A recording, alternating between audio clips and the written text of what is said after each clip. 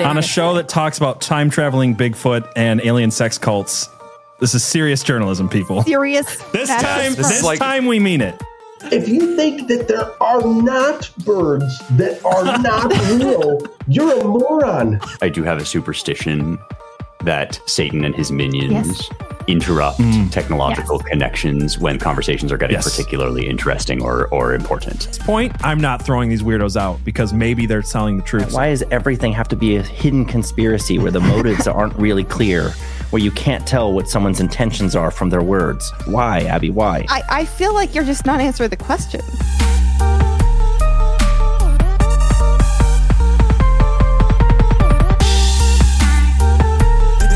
There is a pattern here that is definitive, and this leads us to the CEO's response, which is not the way that you want to play being accused of in a conspiracy theory.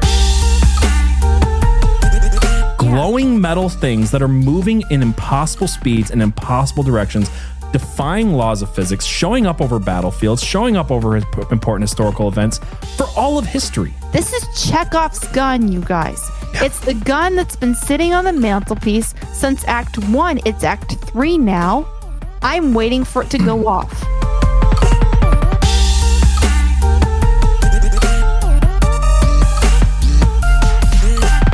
Hello, and welcome to Conspiracy Pilled Season 3, Episode 12. I feel crazy, and we're talking about aliens again. Yeah, well, you feel crazy now. We haven't even started the show, and it is a crazy, crazy thing. Abby knows nothing about what we're going to talk about. Some people, I'm sure, in the chat or listening later are like, oh, I know something about this. They probably have an idea where it's going.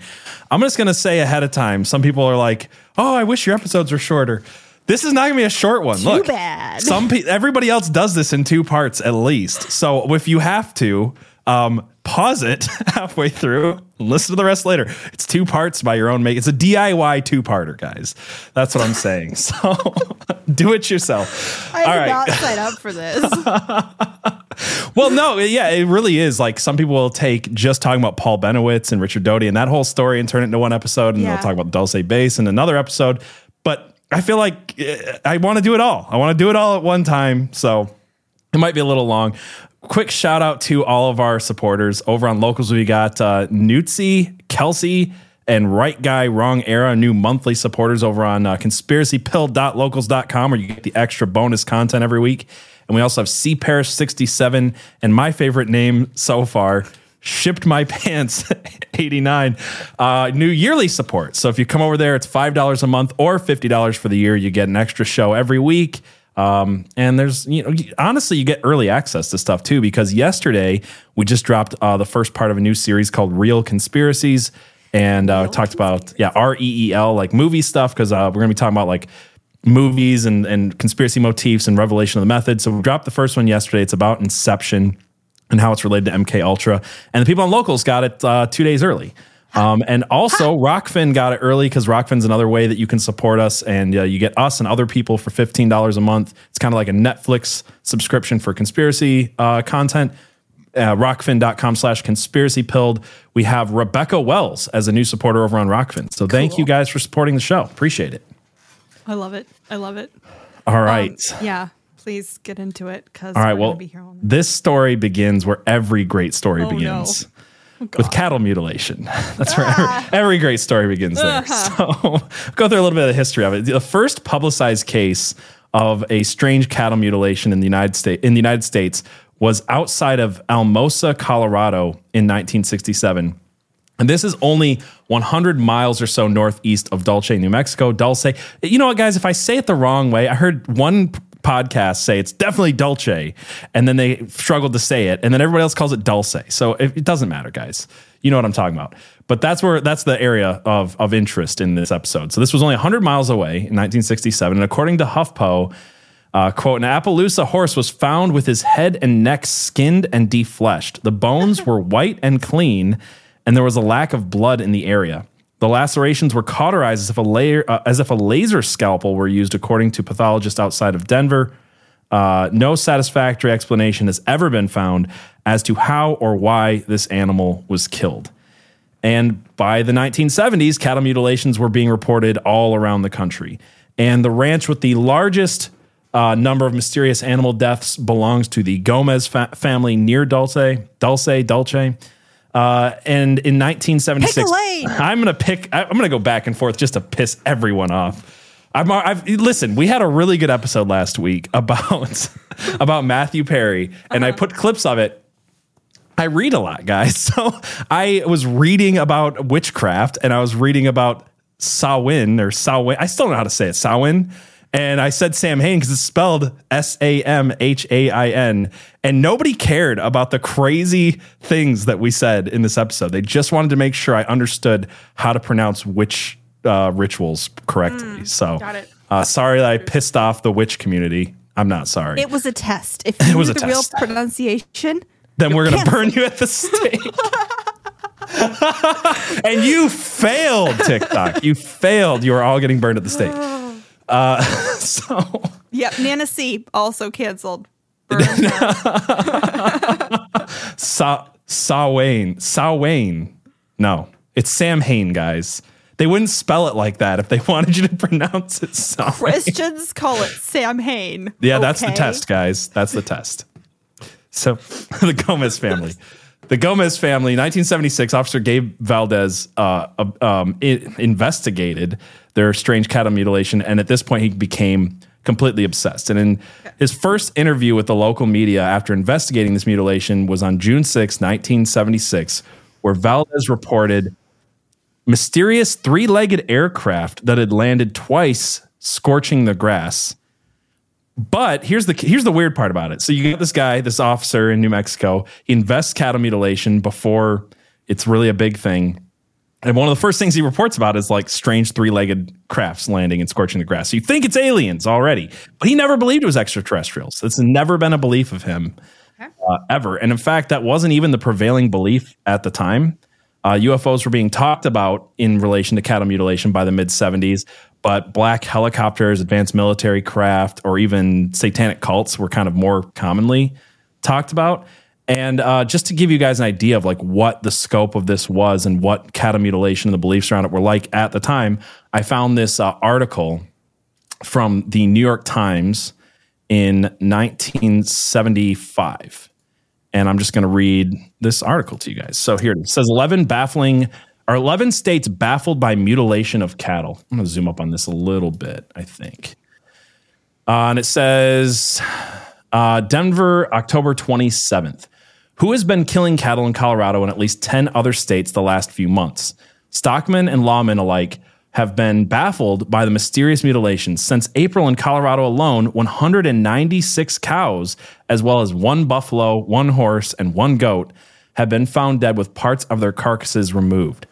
Similar mutilations in which udders, eyes, ears, sex organs, and tongues seem to have been removed by the use of a sharp instrument have been reported in Pennsylvania, Kansas, Minnesota, Nebraska, Texas, Oklahoma, Montana, Illinois, Wisconsin, and California. But as of yet, all investigators, including some federal officials in Minneapolis, have been unable to turn up any clues indicating human involvement in the killings. Some theorists here have speculated that the killings are being done by satanic cults who use the animal organs in black magic rites. Because there have been no tracks near the scene of the killings, one local lawman believed the perpetrators used a helicopter to swoop down at night on an unsuspecting herd, do their dirty work, and make their getaway by air. Are you familiar with the conspiracy around black helicopters? Like very, very vaguely. It was in the 70s. It was believed that the government had developed these completely silent black helicopters, and they could, basically swoop in and abduct things. And got it. Yeah, it's not a thing anybody talks about anymore because technology's advanced so much, and we see things like the Nimitz stuff, and we're just like, whatever, black helicopters. But in the 70s, it was a big deal. So in Lake Villa, Illinois, where 2 calves were found mutilated earlier this month, the police suggested that the mutilations might be linked to the Oregon, that's another one. I'll just say it both ways to piss everybody off. Oregon group that's said to be enlisting followers for a trip to outer space. On the other hand, laboratory studies conducted by Colorado State University and by the Colorado Bureau of Investigation conclude that many of the cattle have died of natural causes, predators such as coyotes and foxes rather than humans, then moved in to remove their organs, they believe. There's a vast area of ambiguity, says United States Attorney Robert G. Renner of Minneapolis recently. His office ordered an investigation of cult groups months ago by the Alcohol, Tobacco, and Firearms Division of the Treasury Department when it received information that such groups were threatening the lives of public figures. There are also allegations that the same groups were responsible for the cattle mutilations. However, Mr. Renner said the federal government had closed its inquiry after failing to find any evidence linking nuts and occult groups to either crime. But Sheriff George A. Yarnell of Elbert County, a rural area south of Denver, where 73 mutilations have been reported, said the other day, "There's no question in my mind that two-legged creatures are responsible for the mutilations. I've been around cattle all my life, and I can sure tell whether it's been done by a coyote or a sharp instrument," he declared. Sheriff Yarnell acknowledged that during the hot summer months, many of the carcasses could not undergo proper autopsies because they deteriorated so badly before they were found. Nevertheless, pathologists at Colorado State University reported last month that some of the mutilations were obviously performed with a sharp instrument. The pathologist also said there was no indication the animals had been poisoned or captured in any way. Ranchers in Elbert County have reported numerous sightings of helicopters at night. So it's going back into it's like cults, helicopters. Huh. And like one mention of UFOs so far. According to Sheriff Yarnell, some government and private helicopters in the area have postponed flights because they're afraid of being shot at from the ground by angry stockmen. Recently, the Denver Post announced rewards totaling $13,000 put up by livestock groups, the newspaper, a bank, and Humane Association for information leading to the arrest and conviction of the killers. But Carl White's, this is why I never understood the whole idea. Oh, it's just coyotes. These farmers have no idea what they're talking about. They've never seen an animal killed by coyotes before. And it's happening in crazy large numbers. So much so they're willing to put their money and reputations on the line. Carl White said the agent in charge of the Colorado Bureau of Investigation Inquiry said that no agency has yet found any leads, any suspects, any helicopters, or any cult group evidence. The Bureau said he was trying to get help from the Interior Department's Animal Research Division. We recognize that some mutilations are occurring. By the same token, we feel the total is probably exaggerated. Mr. Whiteside said, asked about possible mutilators from outer space, he replied, "I'm not ready for the UFO theory. Maybe I'm narrow-minded." So a couple things stood out. One, It's all cows. It's almost 200 cows. There's one bull and one horse and a sheep. One each of 3 other animals. One horse, one goat, one It's weird, right? That's freaking weird. And then the other thing is that it seems like the black helicopters thing was a way to cope with the UFO thing without it being UFOs.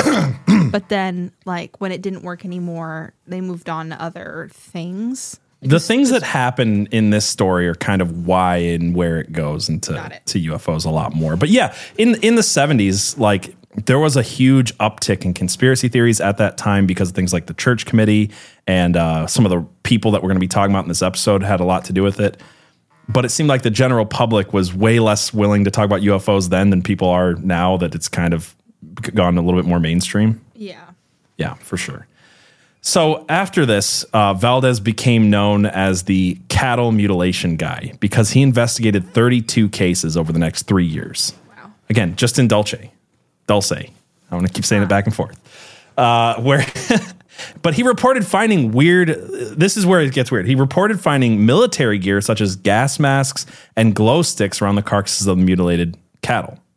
And he estimated there were around 8,000 cattle mutilations in America during this time. I couldn't find any legitimate number. Everybody was back and forth. Some were saying tens of thousands. Some were saying hundreds. I'm like, it's more than hundreds. But there's no clear answer. That was just his belief, and he was the cattle mutilation guy. He really researched this. So it was something that happened for a long period, but it's not something that's being reported happening now. Not really. It still does, but not like it was then. Right. I remember there was a dead cow, kind of mysteriously, over at. The BBC wrote an article about it 3 years ago. It still happens. Okay. Yeah, it doesn't seem to be as dramatic. No, it was a big thing back then, for sure. And why did people not why did people not think it was satanic rituals at the time? Why did they or didn't they? Didn't they? I mean, because there's no footprints and because the cuts were too precise. And some people thought they were cauterized laser scalpels and shit like that. Not messy you'd expect from a group of witches and warlocks, I guess. Probably not scientists. But yeah, I mean, there's plenty of like physical evidence to say that. I think that even though there was still a lot of people who believed it was cults, and some of it definitely was cults.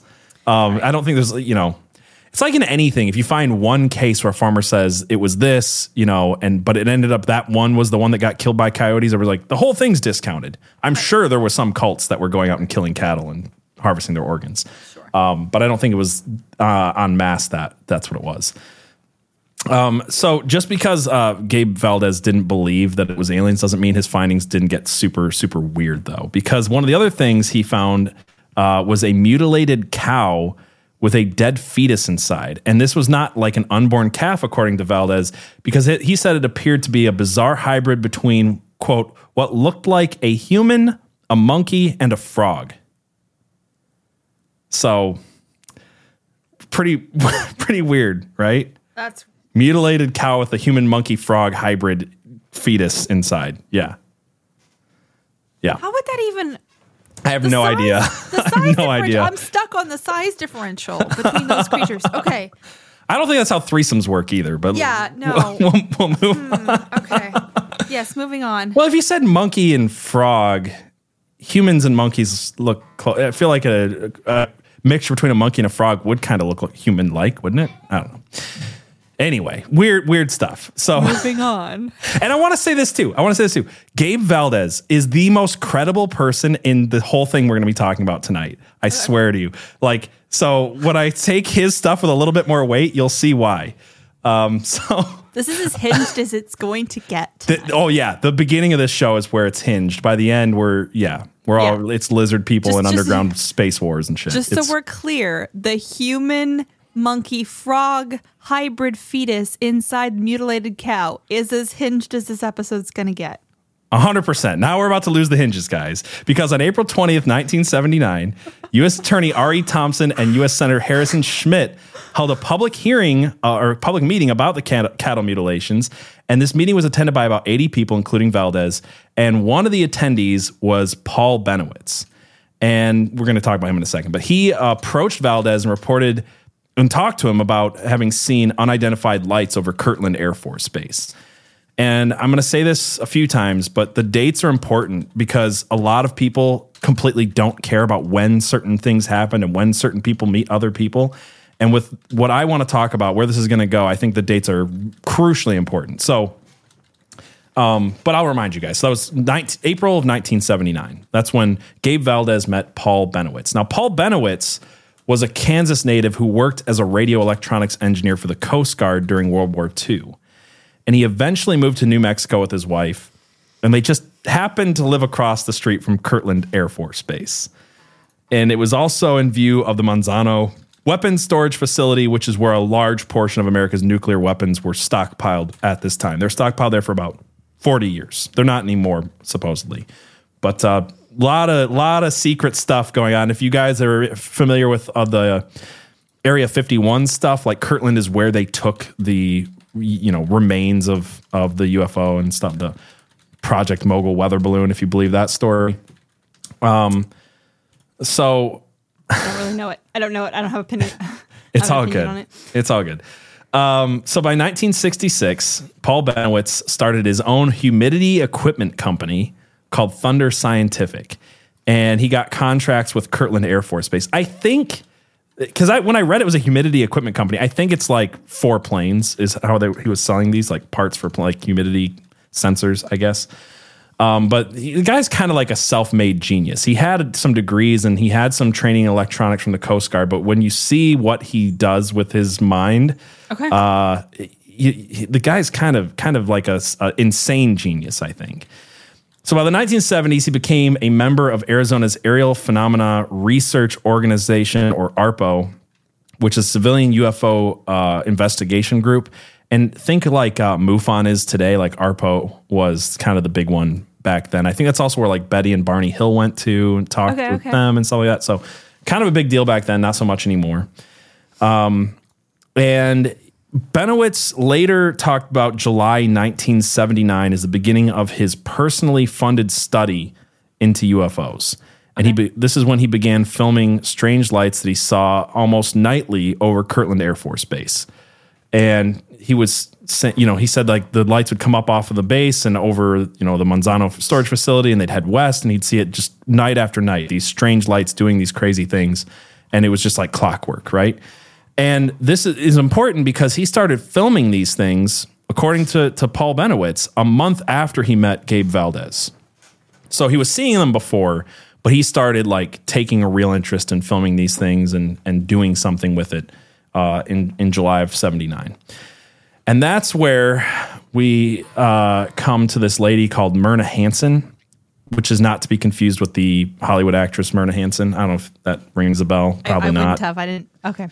Well, I didn't know it was either until I looked into Myrna Hansen and realized, she's not the most famous person with that name. Got it. So on May 6th, 1980, state police in Cimarron, New Mexico received a report from a woman calling herself Myrna Hansen, and she told a story involving interplanetary visitors, bright lights, and herds of cattle.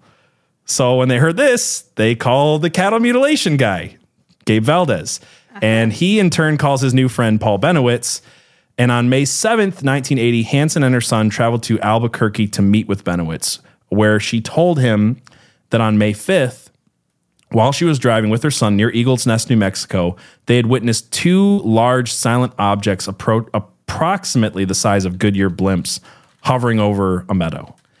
So then Paul uses his ARPO contacts to get a hold of a psychologist named Leo Sprinkle, which is the best name. Leo Sprinkle. He sounds made up. Sounds gay. He sounds gay. Well, maybe he was. He was a tenured professor at the University of Wyoming. Oh yeah, that's a clear sign. Who had been investigating UFO contactee reports. And Sprinkle then flew. I can't even say his name seriously. It sounds so fake and gay. Sprinkle. I feel like I'm going to lisp when I'm going to accidentally lisp saying Leo Sprinkle. Leo Sprinkle. Yeah, see there it's going. Leo Sprinkle flew to Albuquerque to hypnotize Myrna Hansen and her. Well, I don't know if he was going to hypnotize her son, but he hypnotized Myrna Hansen. Okay. And Paul insisted, this is like one detail that I just find hilarious. He insisted that they do this in the back of his Lincoln Town car because he had covered the inside with aluminum foil. So he aluminum foiled the back of his town car. And he's like, look, I've got a home, an office, a couch. But what we should do is we should hypnotize Myrna in the back of my Lincoln Town car because I have tinfoil in it. And the reason I find this funny is because so much what we're going to be talking about is this guy's mental state. And it seems clear to me that he's already a little bit nuts prior to the crazy stuff happening. We haven't even lost hinges yet, guys. What woman would get into the back of a aluminum foil Lincoln She's there with Town a gay car? doctor and hold on. Let's just show you what a charmer. That's Gabe Valdez, right? But this Paul Benowitz guy is a charmer. I mean, you wouldn't get in the back of a Lincoln Town car with that? Only if it was tinfoiled. What a looker. Oh my God. Myrna and Sprinkle couldn't keep their hands off of this guy, I'm telling you. So that's where the hybrid came. No. That's where the hybrid came from. It was just Sprinkle. Man. He looks like a frog. That's why. No, that wasn't Sprinkle. That was Paul Benowitz, that picture. Oh. That's Paul Benowitz, yeah. Yeah, I'm getting him mixed up already. It's all good. Benowitz also sounds kind of gay, but we're going to talk about Paul Benowitz a lot, so. Answer Sater says, I trust that mustache. Who wouldn't? Who wouldn't? So on May 11th and 12th, 1980, under hypnosis, Hansen reported that not only had she seen several UFOs that day, but she had seen cattle being abducted, and she had seen she and her son had also been abducted by the aliens and taken to a secret underground base where they saw cattle being mutilated and drained of their blood, and that there was also vats containing human body parts. And Yummy. Right. And she further said, well, it was for food. We'll find out. Alien food. Alien chow. Which according to, I think, Phil Schneider, they eat with their hands. They just like put their hands in the vats and just soak in the human-y goodness. So like I said, we're going to lose a lot of hinges tonight. She further said that some sort of implants were placed in the bodies of her and her son, and that the aliens could control their minds through these devices. And here's where I'm going to say something that I'm going to try to make sense of some of the craziness of this episode. The internet in the 90s was wild, guys. As in, people got on message boards and posted anything about anything. And now people in 2023 read old 90s message boards as if they're documented fact. So, not saying what I told you. That's like reading Reddit. Okay. No, but I have seen those sources that some people use to make certain claims. And I'm like, that's a random dude in 1993. Yeah. Like one of the first people. It's just old, so they just think it comes from any legitimate source. And what I've seen is, well, go ahead. We assume that everything written down in the olden days is legitimate. A historical account, unless it has things we don't believe in it, and then it's definitely fiction. This was a very popular early internet conspiracy theory. This is why you will find so much stuff, and people took it and ran with it in a lot of wild directions. So then what I was going to say is some people said that Myrna Hansen got a surgery and they removed a tumor from the spot where she believed she had an implant. I couldn't find any legitimate thing saying this except old early 90s message boards. And then people repeating it from those. So I'm not saying she didn't have something implanted in her and they took it out. I'm just saying I'm not going to say that definitively because I think that I really do think that's made up. But I don't know. I think that when people say that they've been implanted, that's like what their demon told them to explain why they're hearing a voice in their head. I do want to talk. I want to do an episode about implants someday because there are some pretty credible sources on implants, and some of those sources say that it's governments abducting people and making them think it's aliens, and they're but whatever. Implants is an interesting topic. I'm just saying I couldn't find a legitimate source that was like, no, she really had it. We're not saying it was alien, but she had a tumor there and it's kind of odd. But that's the story that gets repeated. I also want to say DuckDuckGo was my friend this week because a lot of the sources on this are deleted off the internet, but you can find like Wayback Machine stuff and you can find old internet archives through DuckDuckGo that I couldn't find through Google. So people will constantly be like, oh, why don't you use this or that? DuckDuckGo is like as controlled as Google anymore. I just go into every single search engine I can and to find the things that I want to find. And I was reading an article this week that TikTok is becoming like the Gen Z's version of Google. And I don't blame them. My point is you can find things on TikTok you can't find anywhere else, which is very funny. But anyway, I had to do a lot of digging. A lot of the Wikipedia articles, for instance, not saying that you should trust Wikipedia at all, but the Wikipedia articles like about historical, factual people and events you can find in the Wayback Machine, but they deleted them off of Wikipedia for some reason, which I find odd. So yeah. Anyway, so Benowitz believed Myrna. That's the point. And on top of filming the strange lights above the Manzano weapons storage facility, he also built antennas and receivers to receive low-frequency electromagnetic transmissions that he believed were coming from the alien craft. So he's stepping up his game at this point. And Benowitz called his mission Project Beta. And he would go on to send Project Beta to a lot of people over the years. But on October 24th, 1980, Benowitz contacted Kirtland Air Force Base to make a report on what he felt was a real threat against the Manzano weapons storage facility by UFOs. And he first communicated with a Major Ernest E. Edwards, who then referred him to a man named Richard Doty. This and so much of what I'm about to share is in documents that have been obtained by FOIA. So the reason I bring that up now is because Doty is, I said Gabe Valdez is probably the most trusted source in this whole story. Doty is easily the least trusted source in this entire story by far, bar none, including psychopath, people who just ran with this story and made it into whatever they wanted later on. That's because Richard Doty, we'll get into it in a minute. I don't want to spoil the surprise, but Doty's not to be trusted. So Doty and his former Blue Book investigator, Jerry Miller, went to Benowitz's house to look at his evidence, and they realized that Benowitz was observing classified U.S. aircrafts as well as intercepting signals from Kirtland Air Force Base. And this part makes me so mad because Paul told them at this point, if this is you guys, I will back off. If I'm not observing aliens and this is the Air Force and I'm observing secrets, tell me and I will stop doing this because I'm a patriot. And everybody that knew Paul Benowitz said he was a patriot and said that he wasn't interested in hurting his country, hurting his military. This is the Cold War, right? But they're looking at this going, he's seeing stuff that we don't want our enemies to see. And he's talking about it as in UFO stuff. And he's not talking about it publicly yet, but this is not good, right? And again, this is according to Doty, this part is, but some of it's documented. So the Air Force Office of Special Investigations, or AFOSI, as some people call it, AFOSI, officially decided to not pursue his evidence. But unofficially, they told Paul to continue to investigate and report any and all findings to them.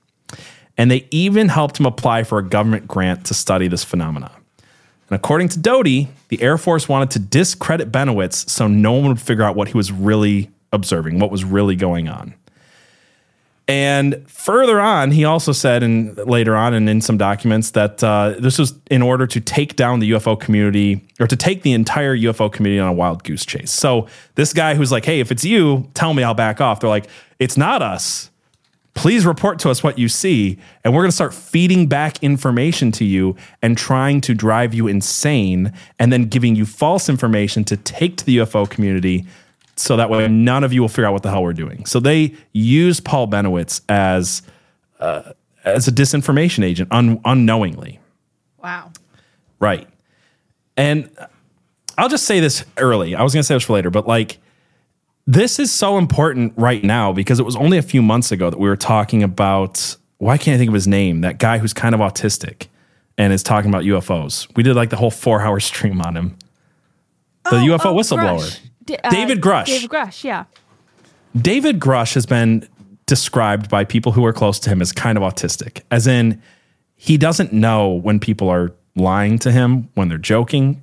Right. He just takes anything he's told and believes it. And checks out. I got a feeling like David Grush felt like he was really just doing the duty of his station, and that he was the kind of guy who could be fed disinformation to spread. Yeah. So pay attention to Paul Benowitz and tell me how much of this reminds you of David Grush and some of the things he said and some of his personality, because I kind of think there's some similarities there. I don't think they're doing a public hearing about UFOs unless they've got their disinformation agents in there, is my point. Because they went to some pretty great lengths in this story to make sure nobody found out about simple airplane testing and stuff like that. So, yes. Let's see. He later, so Richard Doty later admitted to also, like I said, creating hoax documents. And he even admitted to breaking into Benowitz's house and office on occasion. So weird. That's a little weird. Paul then created his own computer software program to translate the messages that he was getting from his antenna. And this is, I'm not a crypto guy, but basically cryptography is what I mean, not crypto money. Yeah. Cryptography guy, but essentially I heard people explain it as in, if you're receiving enough signals and you have enough context, you can start feeding that context into a computer, and it'll essentially be like, well, they'll be talking about flying, or they'll be talking about like certain things or features or whatever. And eventually you can kind of get an idea of what these transmissions are about. So again, when I said the guy's kind of a super self-made genius, he developed his own, this is 1980, right? Like the earliest of home computers. He's developing his own software and programs in order to run translations of signals. Like pretty intense stuff. And then again, that's whether you believe him or not. But the transmissions that he received, he said, indicated there were two types of aliens that had invaded the United States. There was the peaceful whites and the evil grays. And the grays, who he said were responsible for the mutilations and the abductions of humans. And they had a treaty with the United States government that allowed them to build a secret underground base beneath the Archuleta Peak on the Chicario Indian Reservation near Dulce, New Mexico. So this is where Dulce base is going to be talked about, is underneath the Archuleta Mesa. And this is where it first comes from, is he's getting these signals from the aliens. Now, some stories will have it as in Richard Doty and the Air Force was literally like testing to see if he was getting their messages, so that way they could see if they were, being able to hide their signal from outside prying sources. So they were like, let's try this thing with our signal. Did Paul pick it up? Oh, he did. Let's try something else. It sounds pretty elaborate for like the whole message thing. So make of that what you will, but that's at least the story, right? Is they started using Paul not just to spread disinformation, but also to see if they were hiding their tracks well enough from prying eyes. Fascinating. Right. Paul was also an amateur pilot, and he began to fly over Dulce to look for signs of this underground base that he received in messages from the aliens. And he one time saw a downed aircraft, and he calls Doty, and he says, according to Doty, this was like a secret military plane that had gone down, and he didn't want Paul to talk about it, picture it, film it, whatever. So Paul's like, dude, we're going to go find it. You're going to come with me, and we're going to go find this downed spaceship. And he's like, well, don't go near it because we believe that the aliens use nuclear-powered aircrafts. And you don't want to get like radiated, right? So this is also where Paul starts telling everybody, the government told me that there's nuclear, the nuclear-powered crafts and stuff, right? So that's where all this is coming in. It seems like it's the type of person who's like, I have military secrets. Like those, like, I got some military secrets. Yeah. Just people who are really, really keen on the status they think they gain by having that might secrets. Better explain William Moore. Okay. Who we're talking about next, because Paul Benowitz, I actually disagree with you. He at this point was already kind of going nuts, and we'll talk about his breakdown in a minute, but he was like dead set serious that the aliens were going to kill us all. And he was not keeping this secret. He was keeping it secret when he had to, because he wanted to, became friends with Richard Doty, and he was trying not to hurt his country. But he starts like sending letters to everyone at some point. Like he's dead set serious that the aliens are going to kill us all. Even writing letters to President Reagan.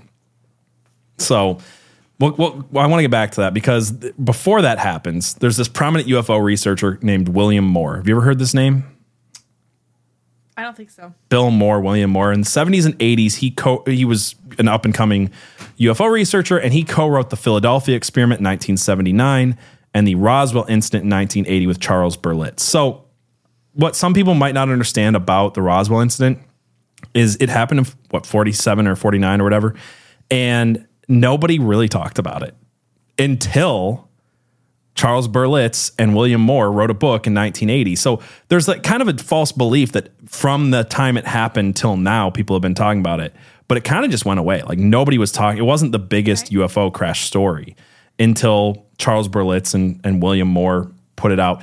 And we are going to cover the Philadelphia experiment at some point. I feel like this episode's going to kind of maybe hint at what I think about it a little bit, but it is worth talking about. But before I even knew who William Moore was, I was familiar with Charles Berlitz, and I think he's full of shit on almost everything he's ever done. So it makes like I believe something weird happened at Roswell, but like just reading those names makes me go, maybe something's not as weird. Now, I'm not saying I believe the Project Mogul like thing, but Charles Berlitz, man, he's the guy who said that there was like crystal pyramids. He was giving coordinates and giving these like fantastic stories and places people could just go and check, and that just weren't there. So anyway, at a 1989 MUFON conference, William Moore confessed that he had been engaged in a disinformation campaign against Paul Benowitz on behalf of AfroSci, and that he was contacted by someone using the codename Falcon. And he was told that if he helped push Paul Benowitz into having a mental breakdown, the Air Force would then share what they know about UFOs with him and no one else. So this guy's like, other UFO researcher, like the guy, we're both part of ARPO, but if I feed him false information and drive him quite literally insane, then I'll get the secrets. So like, you know what I'm saying? Like, this is the guy that's like, I have it and nobody else does, is what it feels like. And in February of 1981, William Moore gave Paul a copy of a classified document called the Aquarius document. And it stated that the government continued Project Blue Book under a new name at the behest of Majestic 12. This is the first time Majestic 12 ever pops up in a document ever. There's a famous Majestic 12 document from 1987 that is pretty obviously a hoax. And whether that's a hoax by the government or a hoax by someone else, this was also pushed by Bill Moore. So that's interesting, is the two documents that we have that talk about Majestic 12 and just spurred all the conspiracy around it seem to both come from probably Richard Doty. And in fact, I don't know if I was going to play this clip. I could. I think I have it. You have to if you're going to hint at it like this. I just don't want it to be the wrong clip. I don't have it. I don't think I do. Well, hold on. I do have it. So I have this clip of Richard Doty talking about the Majestic 12 stuff. Shoot, let's just play it, I guess. I'm just worried I have the wrong one because my stuff's getting a little out of order. So if I have to, if it's the wrong one, I apologize. But let's see. I think it's this one. Why? There were some investigations conducted by FBI, OSI, regarding the MJ-12 documents, extensive investigations, just to determine whether these things were legitimate, whether they contained classified information, and then who released them. I was interviewed as a suspect, did I do these, but it was proven that I didn't do them, but somebody outside the government created it. And in that particular instance, I don't know if the government would prosecute them. Doing that would lend credence to the document itself, and then they would have to disclose the information. So the best thing to do is just say, we end the investigation and not tell anybody what the outcome was. So that's him basically saying, like, yeah, I gave these Majestic 12. No, he's not saying he gave them. That's what's crazy, right? Even now, he's not admitting, even though it's FOIA requested record, that and Bill Moore talked about this, that the first appearance of Majestic 12 came from Doty, and the government investigated Doty to be like, did you talk about Majestic 12? And he's like, I don't know. Did I? But it'd be in the best interest of the government not to say whether they said I did or not, right? Wow. So that's what's so fascinating about all of this is as much disinformation as we're talking about. What Richard Doty continually says, that's a clip from the movie Mirage Men, which is on Netflix, by the way, which I highly recommend after finishing this episode. If you're interested in more stuff about Paul Benowitz and Richard Doty, it's really good. We'll play a few clips from it. But what he's essentially saying is the best way to sell disinformation is to have good amounts of real information in there. And in fact, this guy is so crazy. I'm sorry. I just don't know what to say about Doty because he is a regular guest on Ancient Aliens. He's a regular guest on conspiracy shows talking about aliens. Like he's talking about like, yeah, the government found this and did this. I'm like, don't you, like, you all know him famously for being the guy who's lied to the UFO community since 1980, 1979. And then he comes out and he's like, yeah, I lied to you all. And I'll make documentaries about how I lied to you on how I fed you false information and how I fed Linda Howe false information and Paul Benowitz and Richard Moore. And I destroyed lives and careers. But please have me on Coast to Coast AM. Like, let me be on Ancient Aliens. Let me be on Showtime. Like, just the problem. It's like as long as someone with enough name recognition will tell you what you want to hear, you'll just accept them no matter what. Yeah, check this out. I'm not just to show you. I'm not making up like how he talks about aliens now. Listen to this. In 1947, two craft crashed into Mexico. They collided, and one crashed near Corona, New Mexico, which is public record. The second craft crashed way out west of Magdalena, New Mexico, and that wasn't found until 2 years later. But the one that crashed in Corona, they also found a live alien. That live alien was named Eva, and he was transported to, it was a male, was transported to Los Alamos, where he lived out his life. So, like, is it true? Is it true and he's saying it so you won't believe him? Like, is he still, right? How can anybody believe he's not still part of the disinformation campaign? And in fact, I'm going to save this for when we go over to Rumble at the end of the show because it's not pertinent to what we're talking about, and this, I already said it's going to be a little long, but I have some pretty good proof that the entire Ancient Aliens concept has been pushed. You know, I've said for a long time, it feels like it's been pushed by the government. That's why it's on the History Channel. That's why it's so prominent. It started with Richard Doty and Linda Howe. So I'll play that clip later, but we'll get back to this story for now. So back to William Moore. The first document mentioning MJ-12 was this one, the Project Aquarius. Then there was the 1987 document.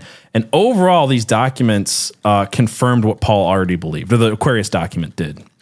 And that is that basically that there was underground bases, that the aliens were working with the government, that there was secret agreements, that like all of the things that he wanted to believe were in this document, that it was being controlled by a group overseeing it called MJ-12. And there was even people in the Air Force and the United States government who wanted this exposed. And that's why he was being leaked this Aquarius document, because they didn't agree with the evil plans of this, Majestic 12 organization, right?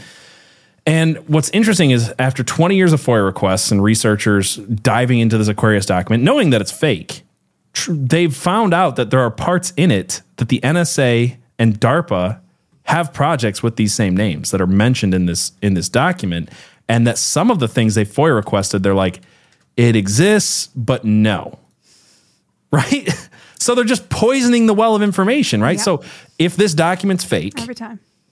That's how it works, right? If this document's fake, then everything in it is fake, but it's not fake.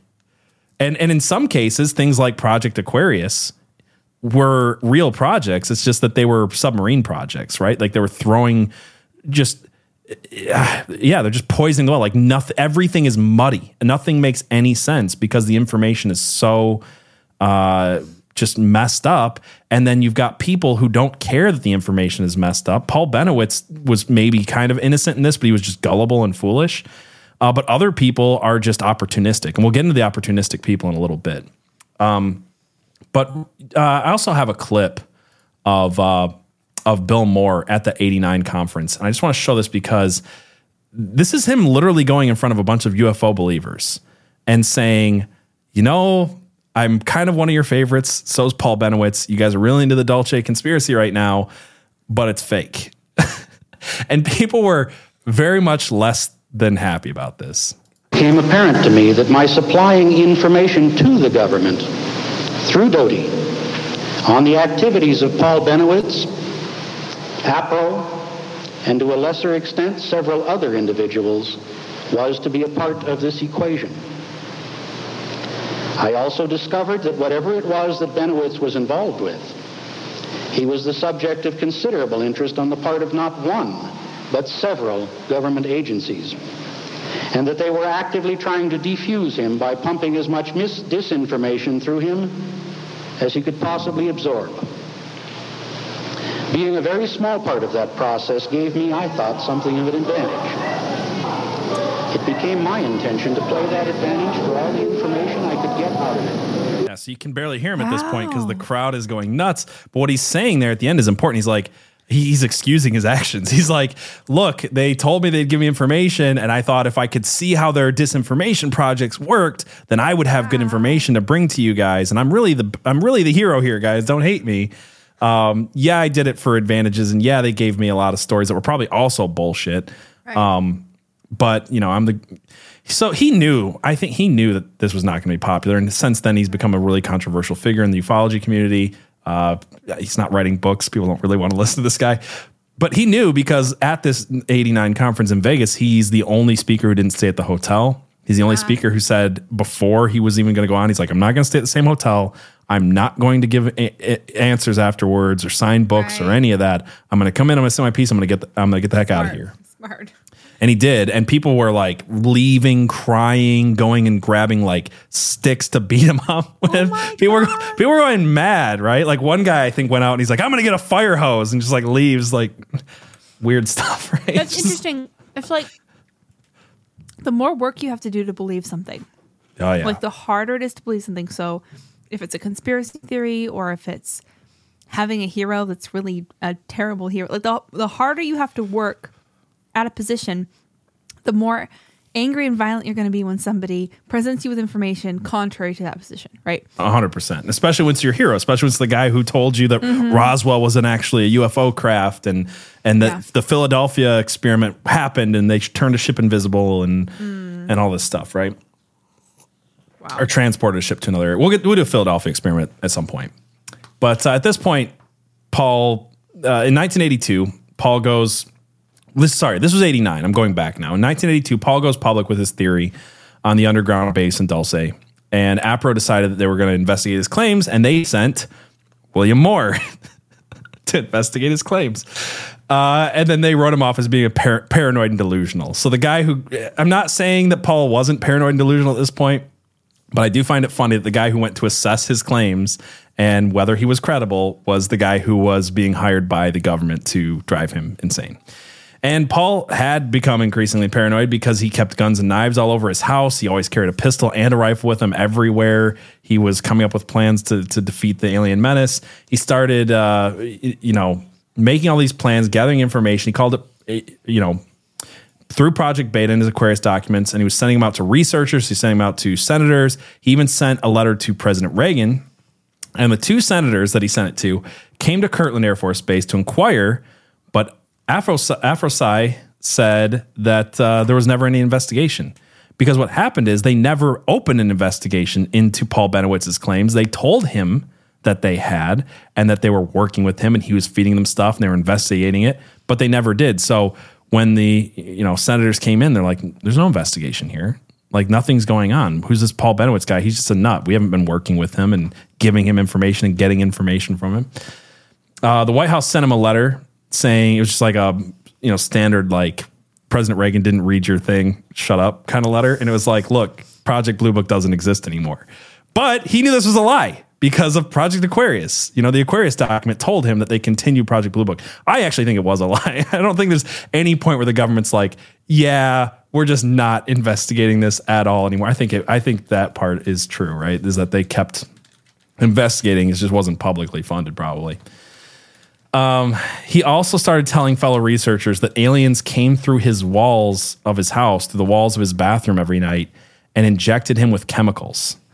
And the crazy part about this is he did have track marks on his arm, according to friends and family members. So either he was on drugs or someone was breaking into his house and injecting him with things. And we know that Richard Doty later admitted to randomly breaking into Paul Benowitz's house. So make of that what you will, but I wouldn't put it past the government to inject this guy with something if they're already on a disinformation campaign to drive him nuts, especially if they can get him to believe that aliens are coming through his wall and injecting him and then further like discrediting his whole thing, right? And in 88, he published a paper titled Project Beta, and it detailed how the best way would be to infiltrate the Dulce base and stop the aliens from taking over. And between 1982 and his death in 2003, he was hospitalized for mental illness and mental exhaustion and delusions at least 3 times that I could find. But what he started did eventually take hold in the UFO community, in the UFO community. But what's crazy about it is what we think of as Dulce base and what we're about to get into never really came from Benowitz. I mean, what did we learn from Benowitz, right? That there's spacecraft over Kirtland Air Force Base, that they're sending him signals about an underground base, and that there are gray and white aliens working with the government to some extent, and that they had kind of broken that agreement with the government. They were going to attack us. Like that's what comes out of him. But it's not like the super detailed stuff that we're going to get into, because most of what we think of as Dulce base now comes from Thomas Costello, comes from Jason Bishop, a.k.a. Tal Levesque, comes from a guy named Branton, a.k.a. Bruce Walton, a guy named Phil Schneider, and John Lear. And I don't want to spend a lot of time on John Lear, but I'll go with him first. He was the son of the inventor of the Learjet, and he's been big in the UFO community for a long time. He died last year. And in 1989, Lear served as the state director of MUFON, the Mutual UFO Network, and he's the one that held the convention in Vegas that in 1989 that Bill Moore was at. He organized a symposium titled "The UFO Cover-Up: A Government Conspiracy?" ?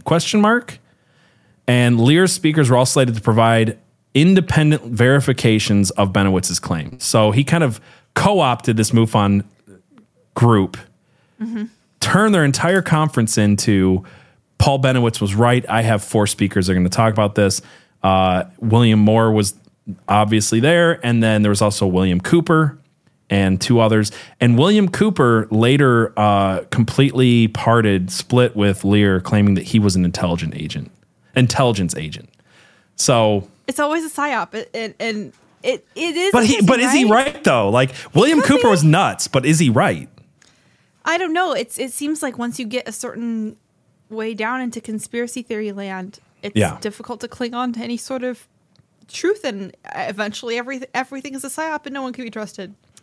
Right. Yeah. And it's a problem, but it's also a problem that they're not entirely wrong in this situation. You know what I mean? Because some things are. And at this point in time, at least, they were heavily invested in psyoping the UFO community. So look, we can talk about William Cooper at some point. He got some stuff right. He was definitely insane, and he definitely got some stuff wrong. But John Lear just kind of comes across as a disinformation agent in so many little ways. Fair. Now we're finally going to talk about what everybody wants to talk about, which is the Dulce, the whole thing, the base itself, the mythos around it, all of that. The aliens. With the Dulce papers, right? So in 1987, an apparent whistleblower organized and released 25 black and white photos, a video, and a set of papers that included technical information. Okay. And he sent this to UFO researchers under the name of Thomas Edwin Costello. And this was supposed to be physical evidence of a joint U.S. government extraterrestrial base that was 2 miles beneath the Archuleta Mesa. Okay. And a lot more has been added to this since then. It's not entirely clear who or where it comes from. We'll get into that in a little bit. But there is another thing that some people claim is his. It's the 30 papers that were published online and then into a book by a guy named Branton, or also known as Bruce Walton. And in this book, and in his books, the Dulce book and the Dulce Wars, he goes into further detail. And I've included a lot of these things in the description of this, if you're listening to it or if you're watching it on YouTube or Rumble or whatever, so you guys can look at the 30 papers that were published by Branton. But we'll get into where he gets his information later. But this is not the original thing, right? And in fact, I can just show you, because I found it, the original leaks other than the photos. For some reason, I can't find all the photos, but here's the Dulce papers. He just talks about like what's in them. And then there's some of these technical drawings and it's like human cloning stuff. And just, what do you think of these drawings? Like, do you think this is stolen government drawings, or do you think this is like someone trying to explain something? Like, let's just take it that one. It's not particularly governmental or official looking in any way. Yeah, it's not particularly precise. It looks like someone's done, their best. And I'm not saying that they couldn't be talking about a real thing. Right. But I think everybody assumes that these are government documents, and they're very clearly not. It actually doesn't even really say that they are. It says right here, this is the Dulce papers, and it says at the top, the Dulce papers are comprised of 25 black and white photos, a videotape with no dialogue, and a set of papers that include technical information. So this is not a government document. This is the guy, Thomas Costello, summarizing what he's sending to people, right? And so it's not exactly government documents, is my point. And the 30 pages, the long books, the things like that later, they maybe come from Thomas Costello talking to Branton. But we'll put that aside for just a minute. One of the things that I will say about the photos right away is that all the photos I could find are all obvious fakes. And then there are fakes that weren't even at that time. They're just later hoaxes that have cropped up all over the internet. And one of the most popular ones, and again, this was not part of the original photos. Actually, our thumbnail for tonight's show is one of the original photos, and that is a Photoshop. It's a fake. It's not real, right? But this one right here, you'll see this photo here of these, cloning vats, and the photograph, and I saw this on Twitter and a few other places when I looked into it, will say something like, Dulce base security officer Thomas Costello leaked these to the public. He and his family are missing and presumed dead by the public. And you'll see this on Twitter and Instagram and all over the place, except it's just a picture from the movie The Sixth Day with Arnold Schwarzenegger. Of course it is. You know what I mean? Like, look, It's the same freaking picture, same position. That's just what it is. So that's not part of Costello's thing, though. That's just something that people spread around online a lot. So got it. As far as I can tell, look, I'm not going to spend a lot of time on the photos, is my point, because I don't need the photos to prove what I'm going to prove. But they're all fake. Let's just put it that way. So Thomas Costello claimed to be a former security technician that was employed by the Rand Corporation at the Dulce underground facility. And according to Costello, in 1961, he was a young sergeant stationed at Nellis Air Force Base near Las Vegas, Nevada, and his job was as a military photographer with a top secret clearance. That's the low clearance, by the way. Top secret's the low one, because he later transfers to West Virginia, where he's trained in advanced intelligence photography. he worked inside an undisclosed underground installation. And due to the nature of this, his new assignment gave him clearance upgraded to TS4, top secret 4, I guess. Okay. He then remained with the Air Force as a photographer until 1971, at which time he was offered a job with the RAND Corporation as a security technician. So he moved to California, where RAND had a major facility, and his security clearance was upgraded to Ultra 3.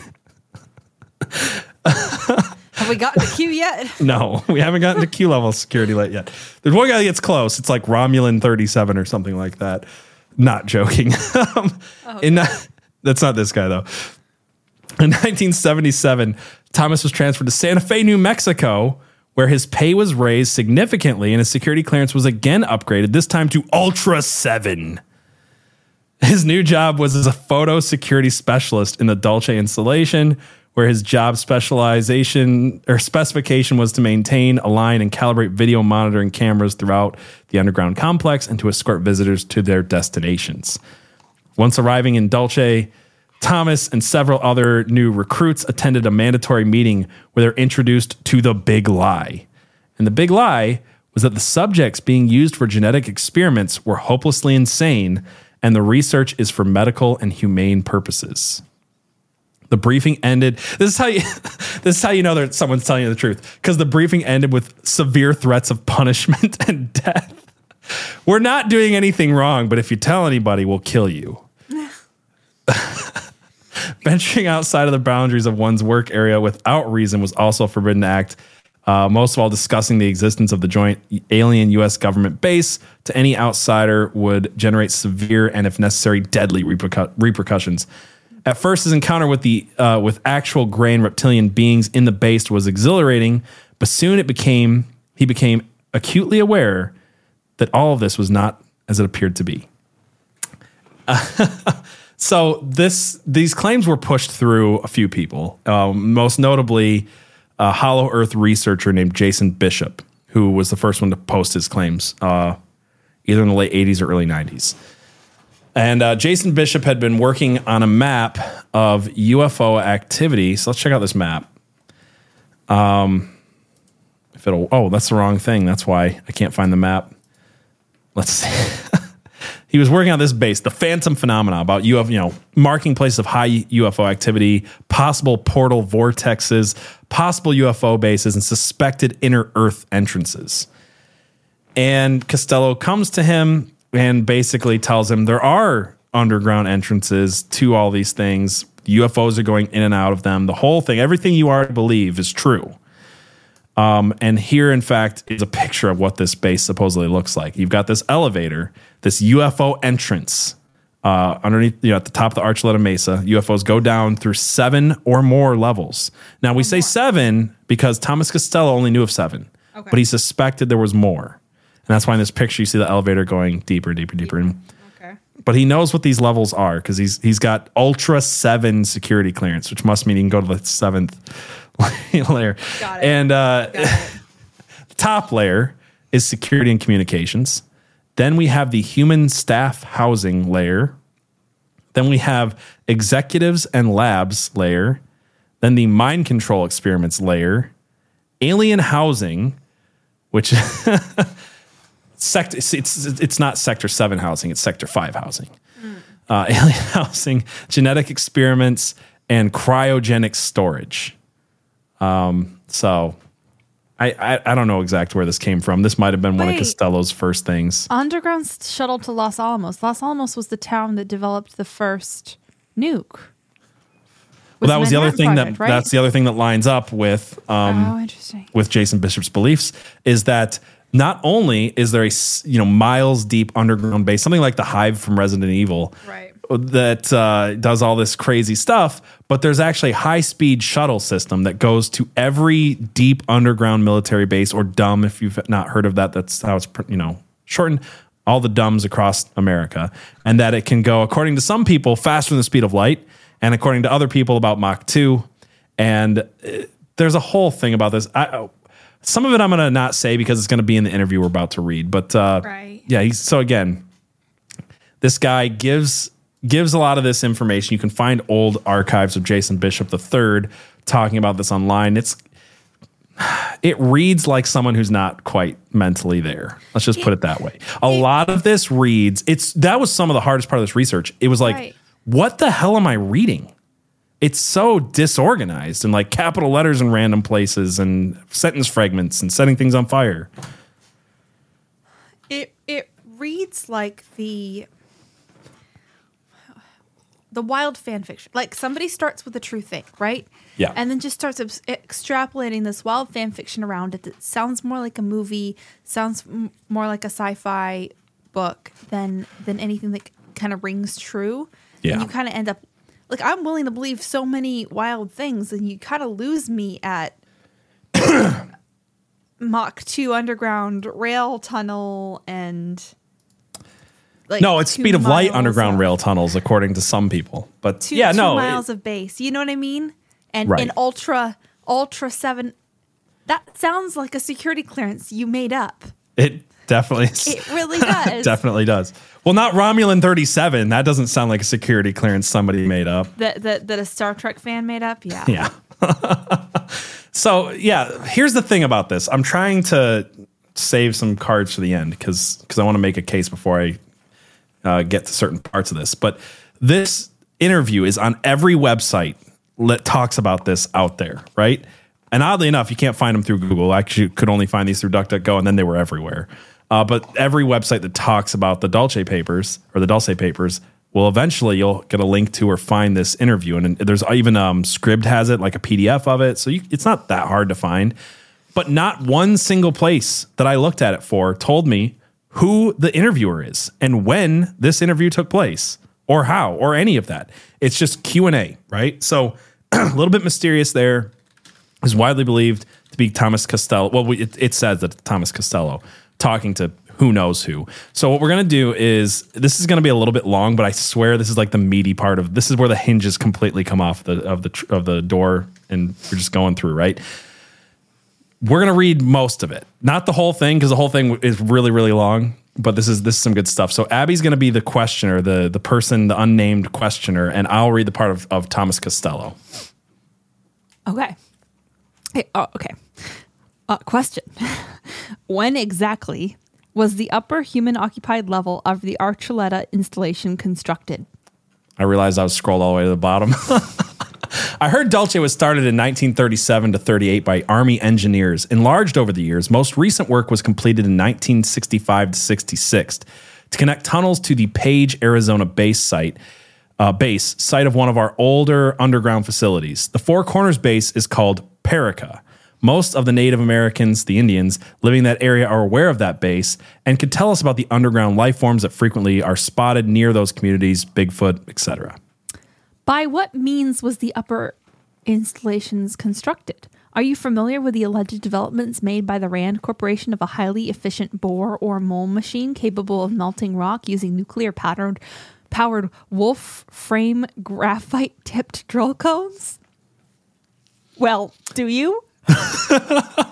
I'm sorry. I'm going to pause. This is me talking again for a second.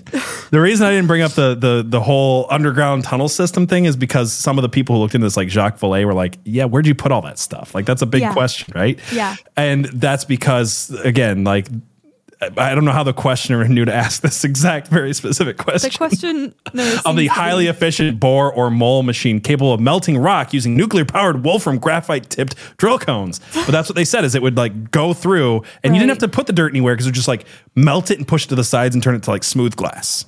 See, that's how like they were, convenient, right? You just keep making up a sci-fi thing to explain your sci-fi thing. Yeah, well, here's the answer, in case you wanted to know. Okay. Yes, according to several... Yeah, the very real answer. According to several senior maintenance workers, part of it was blasted by nuclear devices in the 60s. There are sections like the shuttle tunnels that were formed by advanced tunneling machines that leaves the tunnel walls smooth. The finished walls in those tubes resemble polished black glass. By whom was the Dulce installation originally constructed? This should have been the first question. Right. Nature started the caverns. The Draco-reptilian humanoids used the caverns and tunnels for centuries. Later, through Rand Corporation plans, it was enlarged repeatedly. The original caverns include ice caves and sulfur springs that the aliens found perfect for their needs. The Dulce caverns rival Carlsbad caverns in size. What exactly are the cattle and human organs, such as blood and tissue, eyes, reproductive organs, tongues, etc., used for? I.e., the organs obtained via cattle and human mutilations. Read the so-called hyperlinked Dulce papers. Should I put this on screen for people? Yeah. Okay. Just put it on screen. We'll keep reading it. Okay. Read the so-called hyperlinked Dulce papers. What a stupid like he's asking you a question anyway. Right. Sorry. Are the various electromagnetically controlled air or spacecraft that have been seen leaving from and arriving at Mount Archuleta manned by humans, the alien entities, or both? The Archuleta Mesa is a minor area. The craft leave and are stored in 5 areas. One is southeast of Dulce, one is near Durango, Colorado, and one near Taos, New Mexico. The main fleet is stored at Los Alamos. This questioner, before I continue reading, because I'm going to keep reading it unhinged, because it just, even the diction of the questions feels so unhinged. Am I reading it? I'm like, others have suggested that some of the entities below Dulce are not of terrestrial origin and that they are actually descended from saurian or reptiloid beings such as the velociraptors or Steniococcus equalis. Steniococcus equalis, a serpentine race or races similar to that hinted at in the 3rd chapter of the Book of Genesis. Yes, some reptoids are native to this planet. The ruling caste of aliens are reptilian. The beige or white beings are called the Draco. Other reptilian beings are green and some are brown. They were an ancient race on Earth living underground. It may have been one of the draconian beings that tempted Eve in the Garden of Eden. Reptoids rightly consider themselves native Terrans. Perhaps they're the ones we call the fallen angels. Maybe not. Either way, we are considered the squatters on Earth. Okay, we'll have to talk about that in a minute. But Yep. Some have suggested that the so-called underground ET bases and tunnels may, for a large part, be literally thousands of years old. Constructions are of an antediluvian race which attained to a considerable level of scientific complexity and who were destroyed by a divinely initiated cataclysm which took place after they attempted to merge their science with occult supernatural forces. That's not even the whole question. For instance, some suggested that the Bermuda Triangle phenomenon may be, oh my God, get to the question, may be the result of an out-of-control Atlantean experiment that led to a space-time disaster which produced electromagnetic fallout in the triangle area and elsewhere after they had accidentally loosed powerful forces and energies into the world that they knew very little about. Do your observations tend to confirm or refute such a possibility? I'm not sure about the divine part, but these aliens consider themselves native Terrans. Where did the little gray aliens fit in? They work for and are controlled by the Draco. There are other gray-skinned beings that are not in league. There are other gray-skinned beings that are not in league with the Draco. Did you ever talk to any of the aliens at the base? Since I was a senior security technician at the base, I had to communicate with them on a daily basis. If there were any problems that involved security or video cameras, I was the one they called. It was the reptilian working caste that usually did the physical labor in the lower levels of Dulce. Decisions involving that caste were usually made by the white Draco. When human workers caused problems for the working caste, the reptoids went to the white draconian boss, and the Draco called me. At times, it felt like it was a never-ending problem. Several human workers resented the no-nonsense or get-back-to-work attitude the working caste lives by. When needed, intervention became a vital tool. The biggest problem were human workers who foolishly wandered around near the off-limits area of the alien section. I guess it's human nature to be curious and to wonder what is past the barriers. Too often, someone found a way to bypass barriers and nosed around. The cameras near the entrance usually stopped them before they got themselves into serious trouble. A few times, I had to formally request the return of a human worker. Are there other sites tied in to the shuttle network other than those which you mentioned? And if so, where are the entrances? Where? Everywhere. It's all caps. I'm sorry. Where? Everywhere. They crisscross the world as another subterranean highway, like a freeway, except one is underground. The subterranean highway in America is like a freeway, except it's underground. Like, who writes it like this? I have to read it the way it's written, right? I feel attacked. It's like yell it and then it's back to normal. Just the subterranean highway in America is like a freeway, except it's underground. The highway depends on electric motors for trucks, cars, buses, for the paved roads, and for its limited travel. There's another style of transit for freight and passengers that is rapid travel. The worldwide network is called the subglobal system. It has checkpoints at each country entry. There are shuttle tubes that shoot the trains at incredible speeds using a maglev and vacuum method. They travel at a speed that excels the speed of sound. Part of your question involves the location of entrances to that base. The easiest way to answer is say every state in the United States has them. Frequently, the entrances are camouflaged as sand quarries or mining operations. Other complex portals are found in military bases. New Mexico and Arizona have the largest amount of entrances, followed by California, Montana, Idaho, Colorado, Pennsylvania, Kansas, Arkansas, and Missouri. Of all the states, Florida and North Dakota have the least amount of entrances. How's Florida that weird without any alien entrances? Wyoming has a road that opens directly into the Subterranean Freeway. That road is no longer in use, but could be reactivated if they decided to do so with minimal cost. It's located near Brooks Lake. Okay. How is it that I asked a really good question about cattle mutilations and you were like, just read the Dulce papers? And then That's I my asked you point. about Like, who answers that way? to bases, and you just completely just go autistic on me. It's almost like, I'll save my thoughts. Okay. Are there any bases in the state of Utah? Salt Lake, Lake Powell area, Dark Canyon, Dugway Grounds, Modena, Vernal, all have exits there, others too. Does the Mount Archuleta shuttle system connect with the shuttle system which allegedly radiates from Mount Shasta in Northern California? Yes, Mount Shasta is a major site of alien, elder race, reptilian race, human meetings. Beginning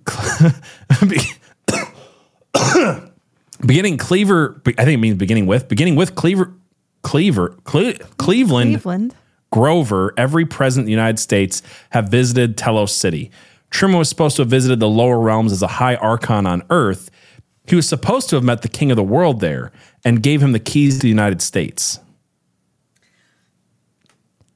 Like, it's the most insane shit that he just says so matter-of-factly. Yeah. And then I'm not going to And then he gets mad and, like, yells in all these caps, like, how do you not realize there's underground entrances everywhere? But, you know, Truman was going to meet with the king of the world, reptilian, humanoid, trans-dimensional being guy, and that's just fine. I'm not going to ask, like, the reasonable follow-up questions. I'm just going to jump as if I was totally expecting that answer. Did you notice any involvement? You're also going to lead every question like you already know what answer you want to get. Right. Did you notice any involvement of high-level Freemasons, Rosicrucians, or Jesuits within the underground installation and or with the aliens? Yes, I did, but that is a loaded question, and I won't comment further. I'm not a Mason or a member of any secret fraternal group. There is one organization that I'm a member of in the United States, and that group is commonly called the Central Unit. It is a pleasure to tell you that I am a member of the Subgalactic League of Costa Rica. Yeah, I didn't ask. Is there any truth to the allegations that the CIA/aliens have established bases on the moon and also Mars? I've heard that too, but I have seen, I just love the random capitalization. I've heard that too, but I haven't seen proof with my own eyes. The aliens do allegedly have bases on several moons of Jupiter and Saturn. The CIA operates in other countries, but I've never heard of them operating on other planets. Have you heard any hints or rumors suggesting that there may be lower levels beneath the Ultra 7 level of the Dulce base, and also where these might lead to and what they might consist of? Yes, your guess is as good as mine. Sure, there was lots of talk, but that doesn't mean it's there. However, I will tell you, I saw elevators that were off limits unless you had an Umbra or higher security clearance. At that base, information is only supplied to me at a need-to-know basis only. My clearance was Ultra 7. Some insist that the U.S. secret government has developed its own discraft based largely upon top-secret anti-gravity experiments carried out by the Nazi German scientists during World War II. Have you heard anything referring to this? When I was working in photo security, heard a lot of talk, never saw the proof, but once in the Air Force, I developed a roll of film that showed a craft like Adamski's with a swastika on the side. Hold on. This is me again. I just realized we have the answer to who is doing the interview. Oh. I thought Q stood for questioner, but it just stands for Q. I'm Q. You're playing Q right now. I'm Q. Okay, let's keep going. Tom, did you have access to the alien craft? Were you ever inside any of them?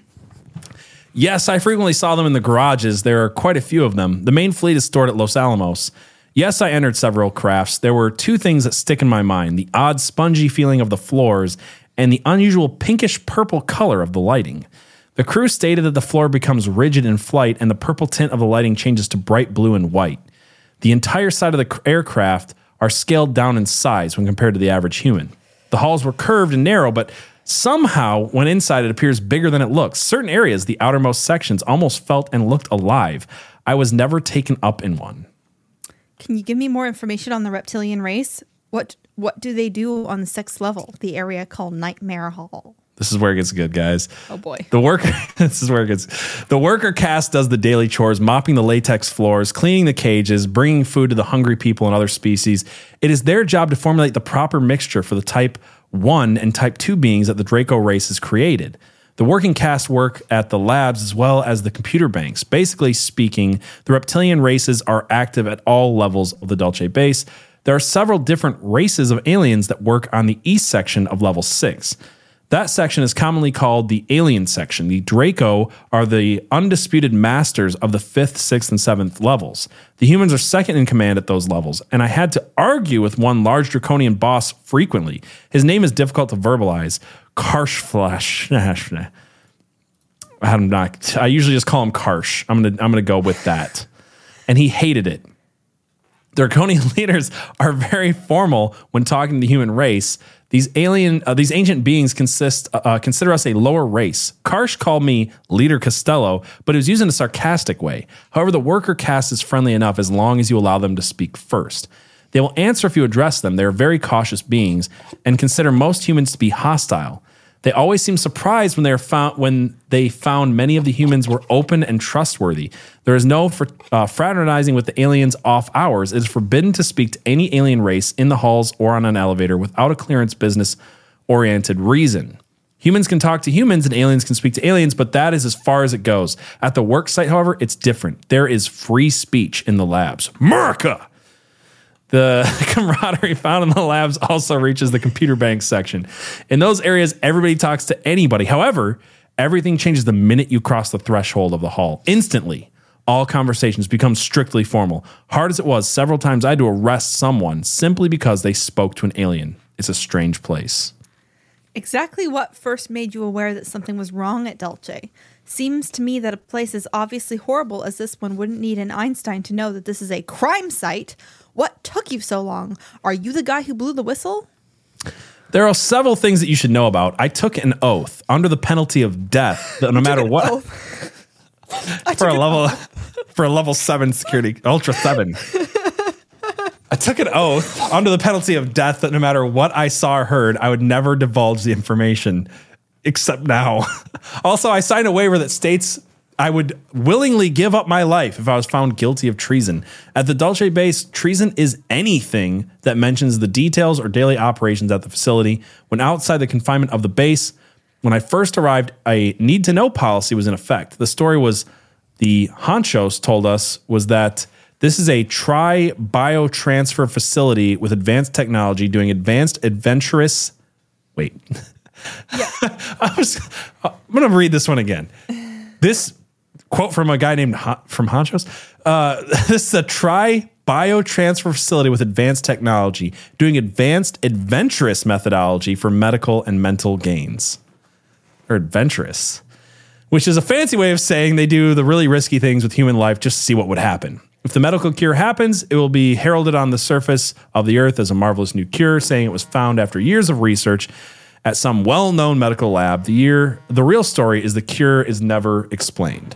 After all, the Dulce base is a secret facility. These people are very good at what they do. They do not tell the truth about the unfortunate people that end up in Nightmare Hall. I worked with aliens. With that in mind, you should get the idea of the secrecy and the security of this place.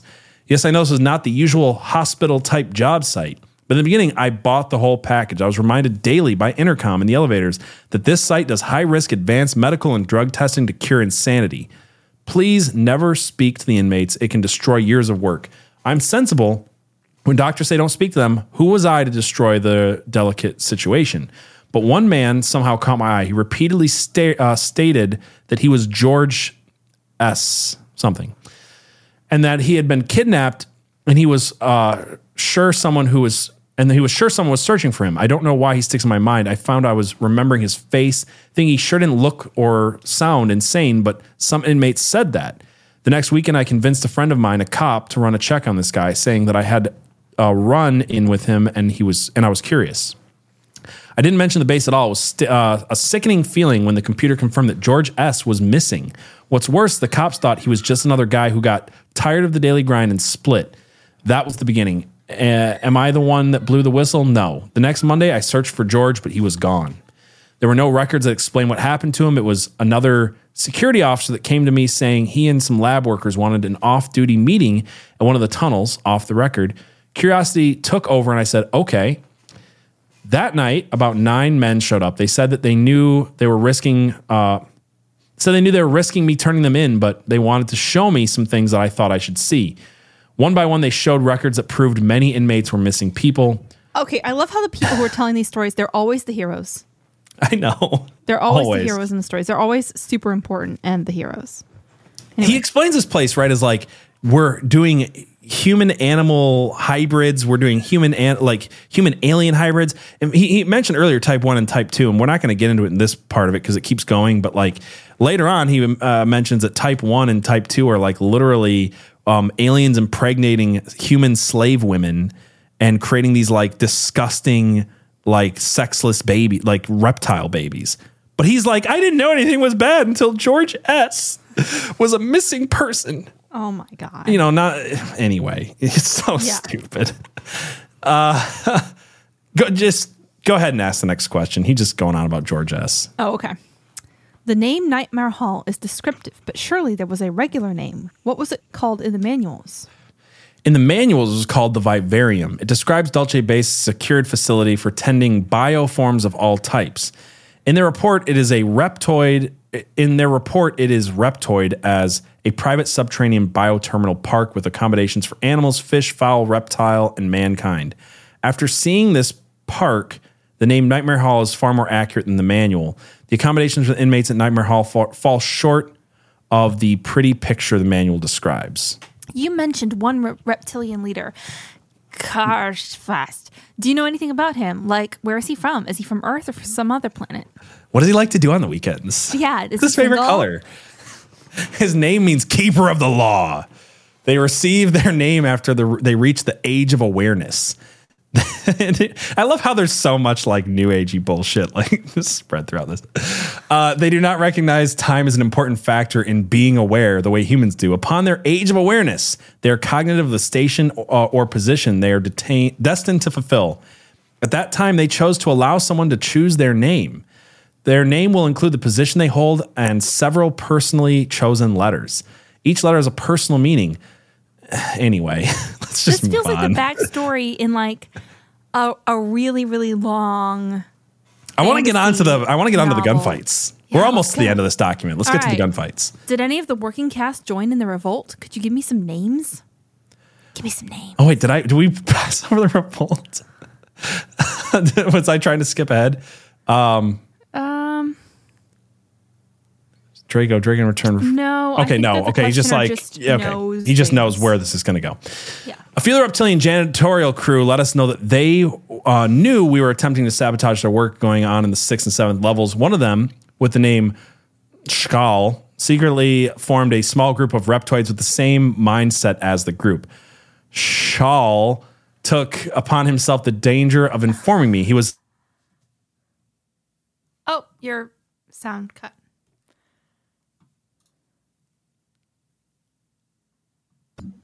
We're back. Can you hear me now? Yeah. Shaw took it upon himself in the danger of informing me. He was as open as possible in a unique situation. One day I found out about it. I was inspecting a camera near an exit tunnel. He approached, stooped down. The tallest reptoids average about 7 to 8 feet in height, according to most witnesses. Seemingly scraping some non-existent dirt, and he quietly said, "A few of us agree that you are singular in your interest in missing human reports. If true, walk away. I'll reach you. If untrue, destroy my life now." This is absolute fiction. My heart almost leaped out of my chest, but I silently walked towards one of the wide halls. For the rest of my life, I'll remember those words. It was the first time I knew reptilians could have individual thought and opinions. Basically, they formed a uniform front with a small variety of interests, or at least that was what we thought. It was a couple days before I heard from him again. As he walked beside me on the 6th level's infamous hall, I heard him say, "Enter the exit tunnel on the 6th level north after your shift." The next few hours were long and filled with thoughts of betrayal or worse, but I shouldn't have worried. I contacted one of the original 9 resistance men and let him know just in case. Gordon wanted to go with me, but I convinced him to wait a few feet from the exit and pretend he was having trouble with his cart. It's an electric cart, like a golf cart. When I got there, there were 3 of them. Shaw formally introduced Fasha and Humasha, whatever. He introduced F and H. With that, I quickly grabbed Gordon from the hall, and the 5 of us talked and walked down the dark tunnel about 3 hours. After that day, we joined a resistance group that got bigger and bolder. Ultimately ended when a military assault was initiated via the exit tunnel, and they executed anybody on their list, human or reptilian. We fought back, but none of the working cast had weapons, nor did the human lab workers. Only the security force and a few computer workers had flash guns. It was a massacre. Everyone was screaming and running for cover. The halls and tunnels were filled as full as possible. We believe it was the Delta Force because of the uniforms and methods they used. They chose to hit at shift change, an effort that killed as many as named on their list. We to this day do not know who betrayed us. Gordon Henry ran beside me, and we ran into the 3rd level exit tunnel, and he died when several bullets slammed into his back. I vaporized that assassin and kept running, and I'm still running. Gordon will be remembered. That's just the beginning. I'm sorry. I know it was long, but it's just going. Oh my word. No, like you don't get it unless you read it. But it's I had to read it because this is the source material for like everything that people talk about, right? I don't understand how anyone believes this. Like there might be some core truths that this whole fantasy is spun out around. But at this point, right, it's like science fiction. And when I read this, I'm thinking to myself, L. Ron Hubbard wrote this. Like legitimately. Yeah, seriously. And I'll get into who wrote this because I did find out. But I thought it was L. Ron Hubbard. And I was like, oh my gosh, because he used to work with the government to like screw over people who he didn't like. And I could see him working with the government again. And it sounds so much like Battlefield Earth. It really sounds like Battlefield Earth. Yeah. And I'm like, is this L. Ron Hubbard? It's just, honestly, it's like fan fiction with you as the... Anyway, continue. But I want to come back to that, though. So let's continue with the theory that everybody's going with, right? And that's that according to these sites, according to Jason Bishop and others, and Brandon or whatever his name was, I already forgot it. Within a year of Thomas Costello making these claims and doing this interview, supposedly, he disappeared. And again, according to Jason Bishop, him and his family fled to Europe in fear for their safety. No records exist that match with Costello's claims about his own identity. And this is where some people ask the question, was he using a fake name? Was he using fake details? Did the government erase him entirely from the public record? And I hate that I can't go down that road because I think it's already pretty clear this is like a bullshit story. But I just want to point out, like, there are things in this episode where I'm like, it's not that the concept or idea or even the conspiracy theory and its origins is BS. I think so much of it is obviously BS, especially coming from Richard Doty, because it has to cover things that are true. And if you make the things that are true look insane, then nobody believes them. And the people that do are on, going down the wrong rabbit holes. So what I'm saying in all that is, could a whistleblower, for instance, we'll talk about Bob Lazar on another date. Mm-hmm. Could someone like him have been telling the truth and then their records of where they went to college were completely erased? I believe they could. Sure. But this is just crap. Right. There's so much of it, honestly, reminds me, it entirely reminds me of the Michael Sala Anunnaki group right now. And this is the way that they talk about the aliens. And it's like this insider.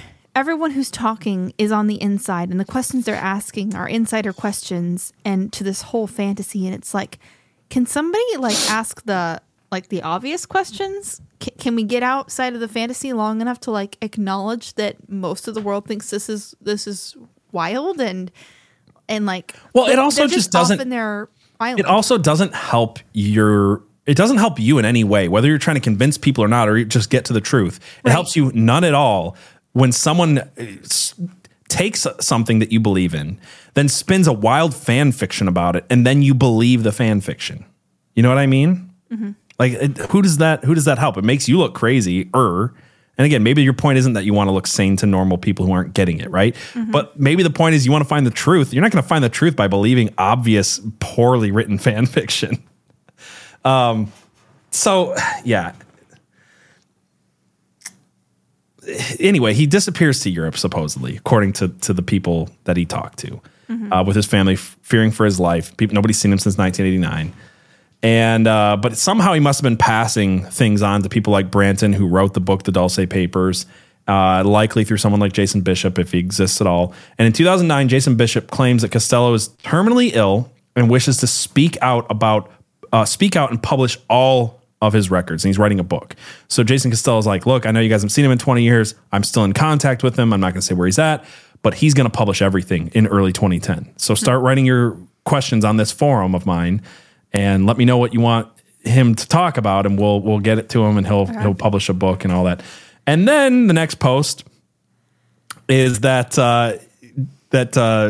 Thomas Edwin Costello was found murdered in his Costa Rica home, and his papers and all of his evidence were stolen and missing. And again, this comes from Jason Bishop.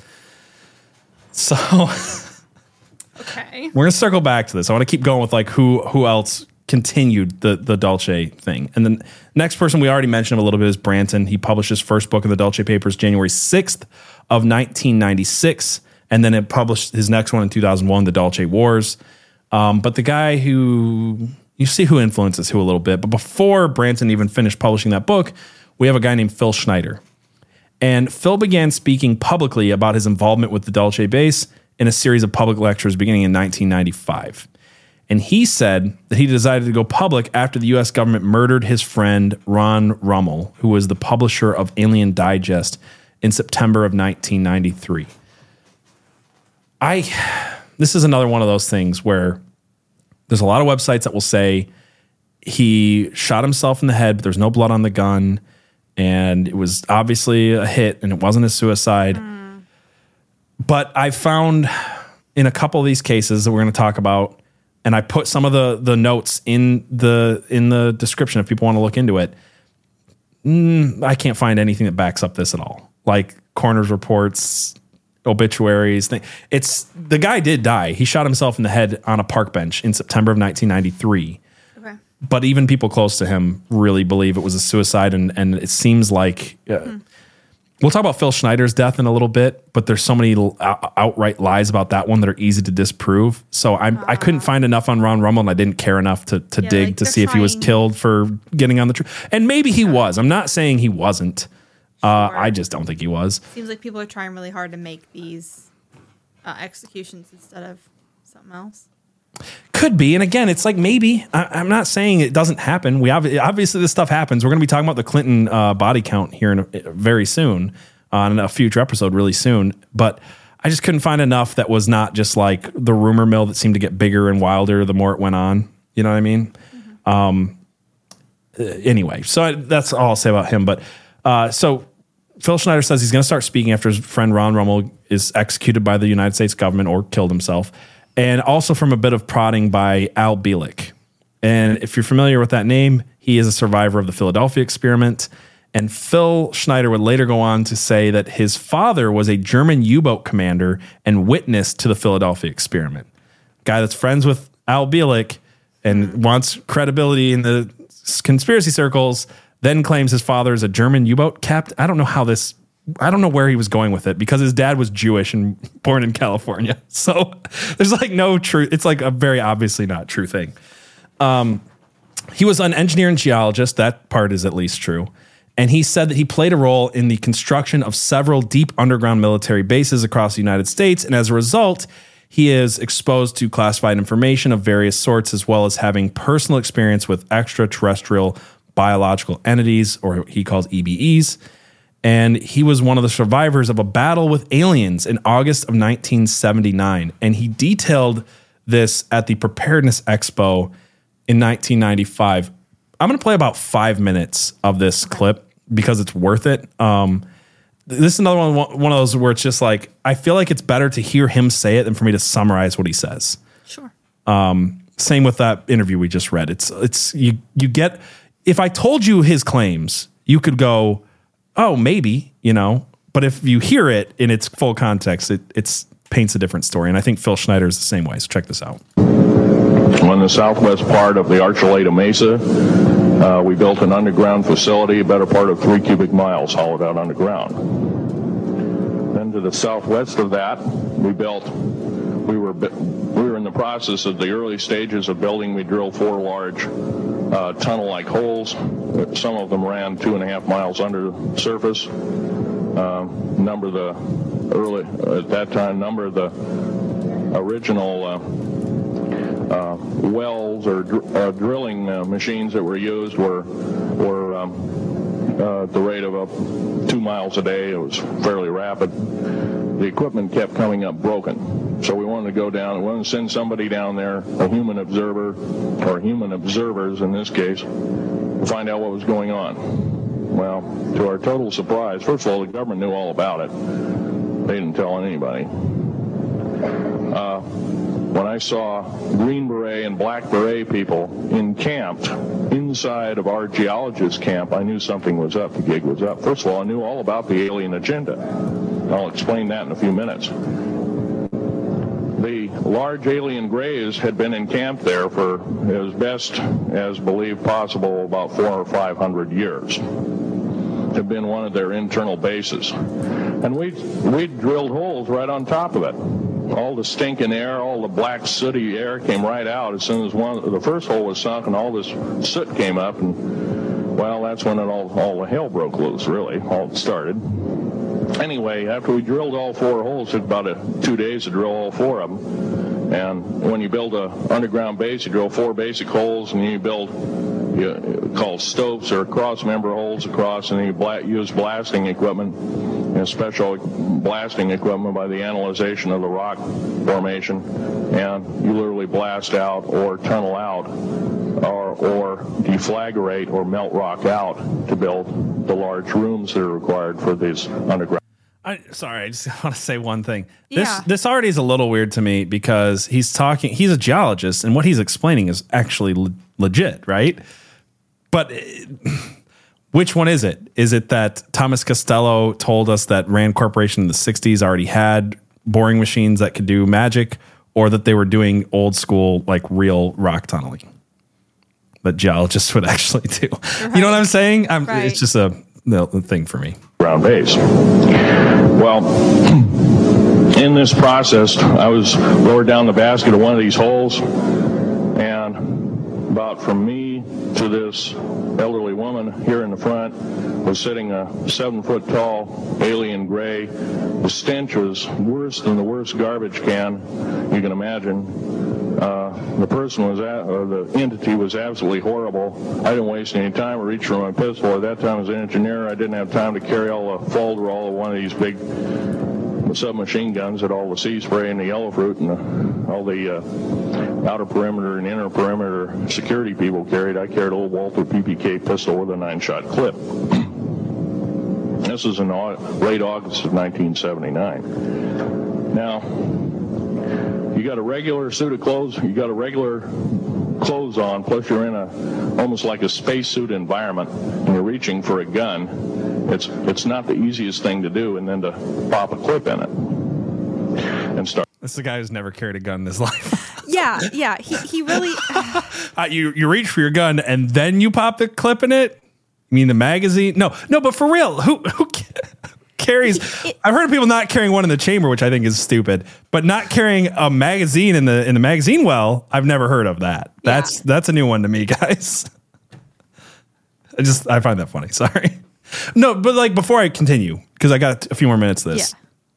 Just based off what you've heard so far, like, do you have an impression of this guy at all? On the one hand, it's tempting to be like, well, he's speaking so matter-of-factly and giving all the details, but I think that's kind of the problem. It's this whole fantasy that he's built up, and he's giving the details of his fantasy world to convince you that it's real, but... It's the matter-of-factly thing that actually sticks out to me because I've known enough... habitual liars, people who are just like always live in their fantasy and will just continually lie as long as nobody calls them on it. And they sound 110% exactly like this guy. every time. So like for me watching this, I'm just like, oh, this is just, that's why I wanted to play the clip, because I'm like, this is just a guy who's obviously spinning a yarn, right? But we'll keep going. Start shooting. And I killed 2 of them. Yes, they're mortal and they do die. However, in the process, one of them... He's a little insufferable. Is that what you're laughing at? They're always the hero. He's always the hero. Yeah, he's the hero. Yep, I killed myself a 7-foot tall gray with my Walther PPK 9-round clip. Yeah. See, like, he looks like a pasty fiction author who's been sitting in his basement for forever. And it's like, no, I don't believe you shot a gray. Like... all right, just a few more minutes of this. All I remember is that he just kind of waved his hand in front of his chest, and the next thing I know, this blue beam hit me and just literally opened me up like a fish, and burnt my fingers right off of me. And it was some form of electrical force, because the kind of like being hit by a lightning bolt burned all my toenails off of me. Completely crispy crittered my left foot. Burnt the shoe right off of me. Okay, how are you alive? All I remember is... So this is where I think he's very familiar with the work of Edwin Costello. Because one of the parts we didn't get to, the next part actually, he goes into explaining the flash guns, and he's like, look, they have a phaser setting that can knock people out. They've got another setting which can grab anything of any weight and lift it and move it around, like in a video game or sci-fi book or Star Trek. And then the third setting is the kill setting. But the kill setting will make you appear dead, and it'll blow a hole in you. But then you won't be dead, because your spiritual essence will hang on to the flesh and it won't ever leave, and you'll come back, and your body will like heal back to this whole thing, right? Like the flash guns, like, yeah. No. Like, so I think, I don't know. I think he's like giving a whole flash gun thing like straight out of the Dulce papers, but yeah. Wow. The smoking remains, and I'm still conscious, but in and out of, I didn't remember much. He also is missing fingers for people who are not watching this. Right. He does have a chest wound. The thing is that his college roommate's like, yeah, he lost his fingers in an electric, as a lineman.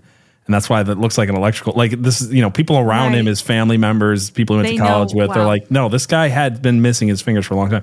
Also, I'm not going to get into his whole thing because I want to move on from him rather quickly, because I think you know how I feel already, and you can look into this yourself if you want. But his dates just don't line up. Like, the biggest reason that anybody can just look at this guy and go, it doesn't matter whether I believe him or not, is like, he was 17 when he was supposedly like this high level security clearance thing and all this other, his dates just don't line up at all. Like, he's a geologist with these degrees and all this stuff, but he was already through his degrees working for Dulce Base and all this crap when he's like 17 years old. It's just not a thing. And there was a Green Beret that was right behind me that risked his life. In fact, he died. But he risked his life. He shoved me back in the bass and hit the button and took me up. And I wouldn't be alive talking to you today. It wasn't for him. I survived, but a Green Beret didn't. Just like Gordo, right? It's the same story. Oh my God. It's the same story as Edwin Costello. This guy saved me. Did he? Hold on. I want to hear. His wife. 66 Secret Service agents, Green Berets, Black Berets, crack troops lost their lives because the government. What are Black Berets?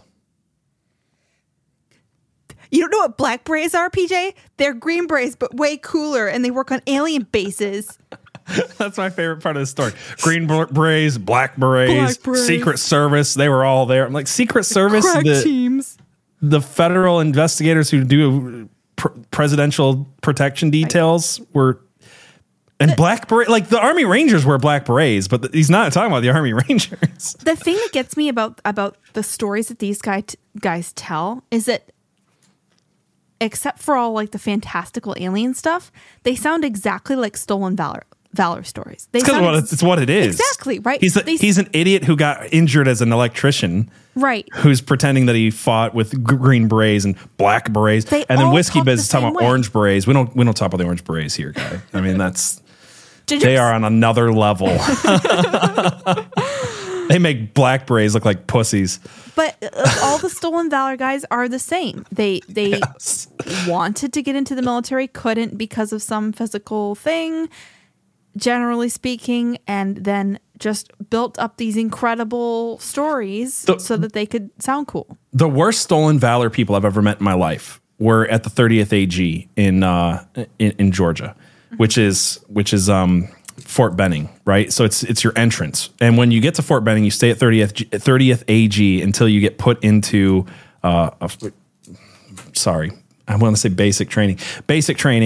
And when guys get injured in basic training, they go back to 30th AG and they wait to get out, kicked out of there. If they get injured or they get kicked out for some reason, they go back to 30th AG. They hang out with all the new guys who haven't even started basic training yet. Uh-huh. And in 30th AG, you'll hear guys that are like, oh, yeah, I'm here because of this and that and the other. And I dove on a grenade to save a friend. And like, that they're like working on the stories they're going to go home and tell people because they're quitters, because they're cowards. Yeah. And that's the worst stolen valor I've ever heard in my life. So when I listen to this guy, I'm like, I've just heard a million guys like this. Exactly. And everybody who knows him is like, yeah, that guy, he freaking pussed out because he broke a toenail on the climbing rope and, quit basic training. Like he's just a big loser. Right. But he'll tell these, I've literally heard guys say that they jumped on a grenade at a live training exercise. I'm like, where are you injured from a grenade, a-hole? You know what I mean? Tell me you watched... Tell me you watched Captain America. Yeah, exactly. But I heard the story, right? And these guys are full of crap, and they're going to go home and talk about how they're vets because they always do. They always do. This is just that. I've just heard of this so many times. But there's a little bit more I want to... Oh. Wait a second. Answered Sater says Pank Berets or even higher up.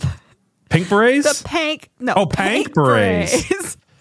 Dude, we're going to have to do a whole episode on Pank Berets. I didn't know that you guys were that well informed on conspiracy stuff. Yeah. All right. So, Answered Sater's canceled. Strawberry blonde berets. Guys. Our United States government lied, did not tell us anything about the alien threat. There's a war underneath there, and I'm talking dead serious.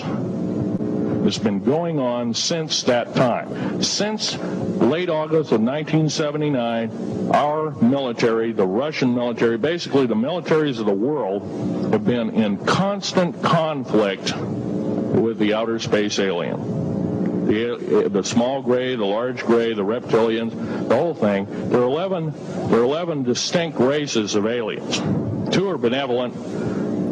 One had to leave here in a hurry because their world is under attack, both on the surface as well as underground. There, the Pleiadians. They're familiar. The Pleiadians? The Pleiadians. He's literally telling you the story really quickly of Battlefield Earth again. They're on attack on their home. They had to leave early because they're on attack on and below their surface. I'm like, that's literally Battlefield Earth. And then you call them the Pleiadians. Pleiadians. Some of you are familiar with that. Would some of you raise your hands who've heard of Billy Meyer and some of the, very good, about half the group. Well, Billy Meyer is one of these lucky people that they figured, well, he's kind of a simple type, we'll show him everything. Well, these are the benevolent aliens, and they've been here helping us. In fact, I have a picture, let me reach for it here.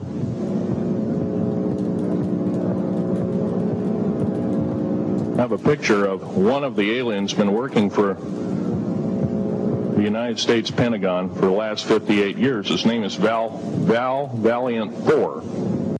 All right, so I'll end it there. I wanted to get to that part because I'm like, look, I know people have asked us to cover Valiant Thor. We will at some point. Lorna Doom says, it's Wednesday, so we wear Pank Berets. And Base Babe says, otherwise you can't sit with us. I get that reference. I have 3 sisters. Like one of the 2 movies I've seen. Yeah, I can't bring up comments tonight, but that's good. Man. That's good. So I mean, I can't like. There's a certain point. I know there's like a thing where people do it well, and maybe I don't do it well. Where they try to be like, "Oh, is it believable?" And then they crush your hopes at the end. And I just can't do it. I think he's full of crap, guys. But let's talk about his death because this is the weird part. Weird part, right? So on January 17th, 1996, after he's going on this tour and talking about the aliens and saying he's exposing the base and they're going to try to kill him, he was found dead in his apartment in Oregon. And he had apparently been dead for several days, perhaps up to a week, and by the time they found him, and he reportedly had a rubber hose wrapped 3 times around his neck. And so some people are saying that the coroners ruled his death as a stroke. They didn't. That's not true. Because that's the weird part. If I told you, look, they found a guy who was strangled to death and ruled it as a stroke, you'd be like, oh, okay, this guy was super duper killed. What's weird is the form of suicide, right? Because I do think this was suicide. And again, I'm one of those people who generally doesn't think that. I mean, we just did a whole Matthew Perry thing, right? But I think this guy was. He was. Listen, he had suffered from all these mental illnesses his whole life. He had brittle bone syndrome. He had chronic pain. And he was constantly on these speaking tours talking about how he had cancer and he did not have very much time left to live. And he says he got the cancer from cobalt radiation at Dulce with his Romian 37 clearance or whatever, right? But he also has a very well-documented history of mental illness, institutionalization, and self-inflicted injuries. Like a lot of history around him hurting himself. He's got scratches around his neck that he says are from the aliens. His family's like, no, he was a cutter and he was suicidal and he tried to kill himself a lot. Also, the biggest reason that I do think it was suicide is because Gabe Valdez actually looked into this. So there was a lady who was a psychic and she was saying, this is where the rumors started. There was a psychic lady who started lying about the details of his death and saying, I know the real details because I saw it in a vision and a demon or something spoke to me. Right. And if you could send me money, Gabe Valdez and others, then I could help take care of, because he didn't have life insurance. Yeah. So I don't think he was married or had kids either. But like, my point is some scammer was going around pushing this hoax. Gabe Valdez, still a cop, decides to look into this and look at the coroner's report and the autopsy. And he's like, this guy's a hoaxer. He's a fraud. And he very clearly tied a thing around his neck and twisted it until, there's like a half knot and he twisted it until it cut off his circulation. And then he died from self-strangulation. It is a real method. It wasn't loosely around his neck. It wasn't a suicide. It wasn't a piano wire. It's been written on the internet. They didn't rule it a stroke. It's just, and honestly, I mean, this guy wants notoriety after his death. He's going to probably try to kill himself in a way that doesn't quite look, it's not like a hand, My point is, I do think it was suicide. But one of the things is, like, some people will say, was he killed for telling the truth? Was he killed? Maybe he was killed, right? And the only thing I could come up with for why he might have been killed, because I think his story's bogus, right? Like, that's the other reason I don't think the government killed him. Right. The only thing that I can come up with in this, if you want to go that route, is that he was another disinformation agent. And the only thing that makes me think he could have been more than just self-gratifying liar who's latching onto a story in the final throes of his life because he's kind of, a loser, is because he talks about the whole, like, I know he talks about black berets and green berets, this whole thing, but he's kind of the guy that's pushing this theory that the Archuleta Mesa during this time had a lot of commandos around it. And if you remember, the Green Berets were a conspiracy theory for quite a while. Actually, at this time, supposedly, now that we know that the Green Beret, or not Green Berets, Special Forces, Green Berets, whatever, exists at the time, or Delta Force. Sorry, that's what I was trying to say. Delta Force was a conspiracy theory for a time. Delta Force was only formed about 18 months before this whole thing supposedly took place, and he's saying that they were there. In the 90s, they were already known about, right? So he's not blowing the whistle off of anything, but they were new. Why would they be there? It doesn't make sense. But if they're trying to cover up anything, it's the fact that Richard Doty, going back to him, actually talked about how that they used the Archuleta Mesa to train these troops back then. Right. I found a clip of it. Check this out. This was weird. Paul is a pilot, and he had a plane, and he flew around those areas, and he saw things, and he filmed things up there that, again, presented a problem for us because what he was filming up there was actually a secretive military installation that was training commandos. So then we had to convince Paul that what he was seeing up there was, again, UFOs. The Air Force Act. So anyway, my whole point in playing that, besides just to show what a dick Richard Doty is, is that one of the things that Paul had discovered was that they were using the Archuleta Mesa for training troops, and it does kind of line up. So like if they're throwing out real information with false information, it might be the fact that Delta Force was a real thing.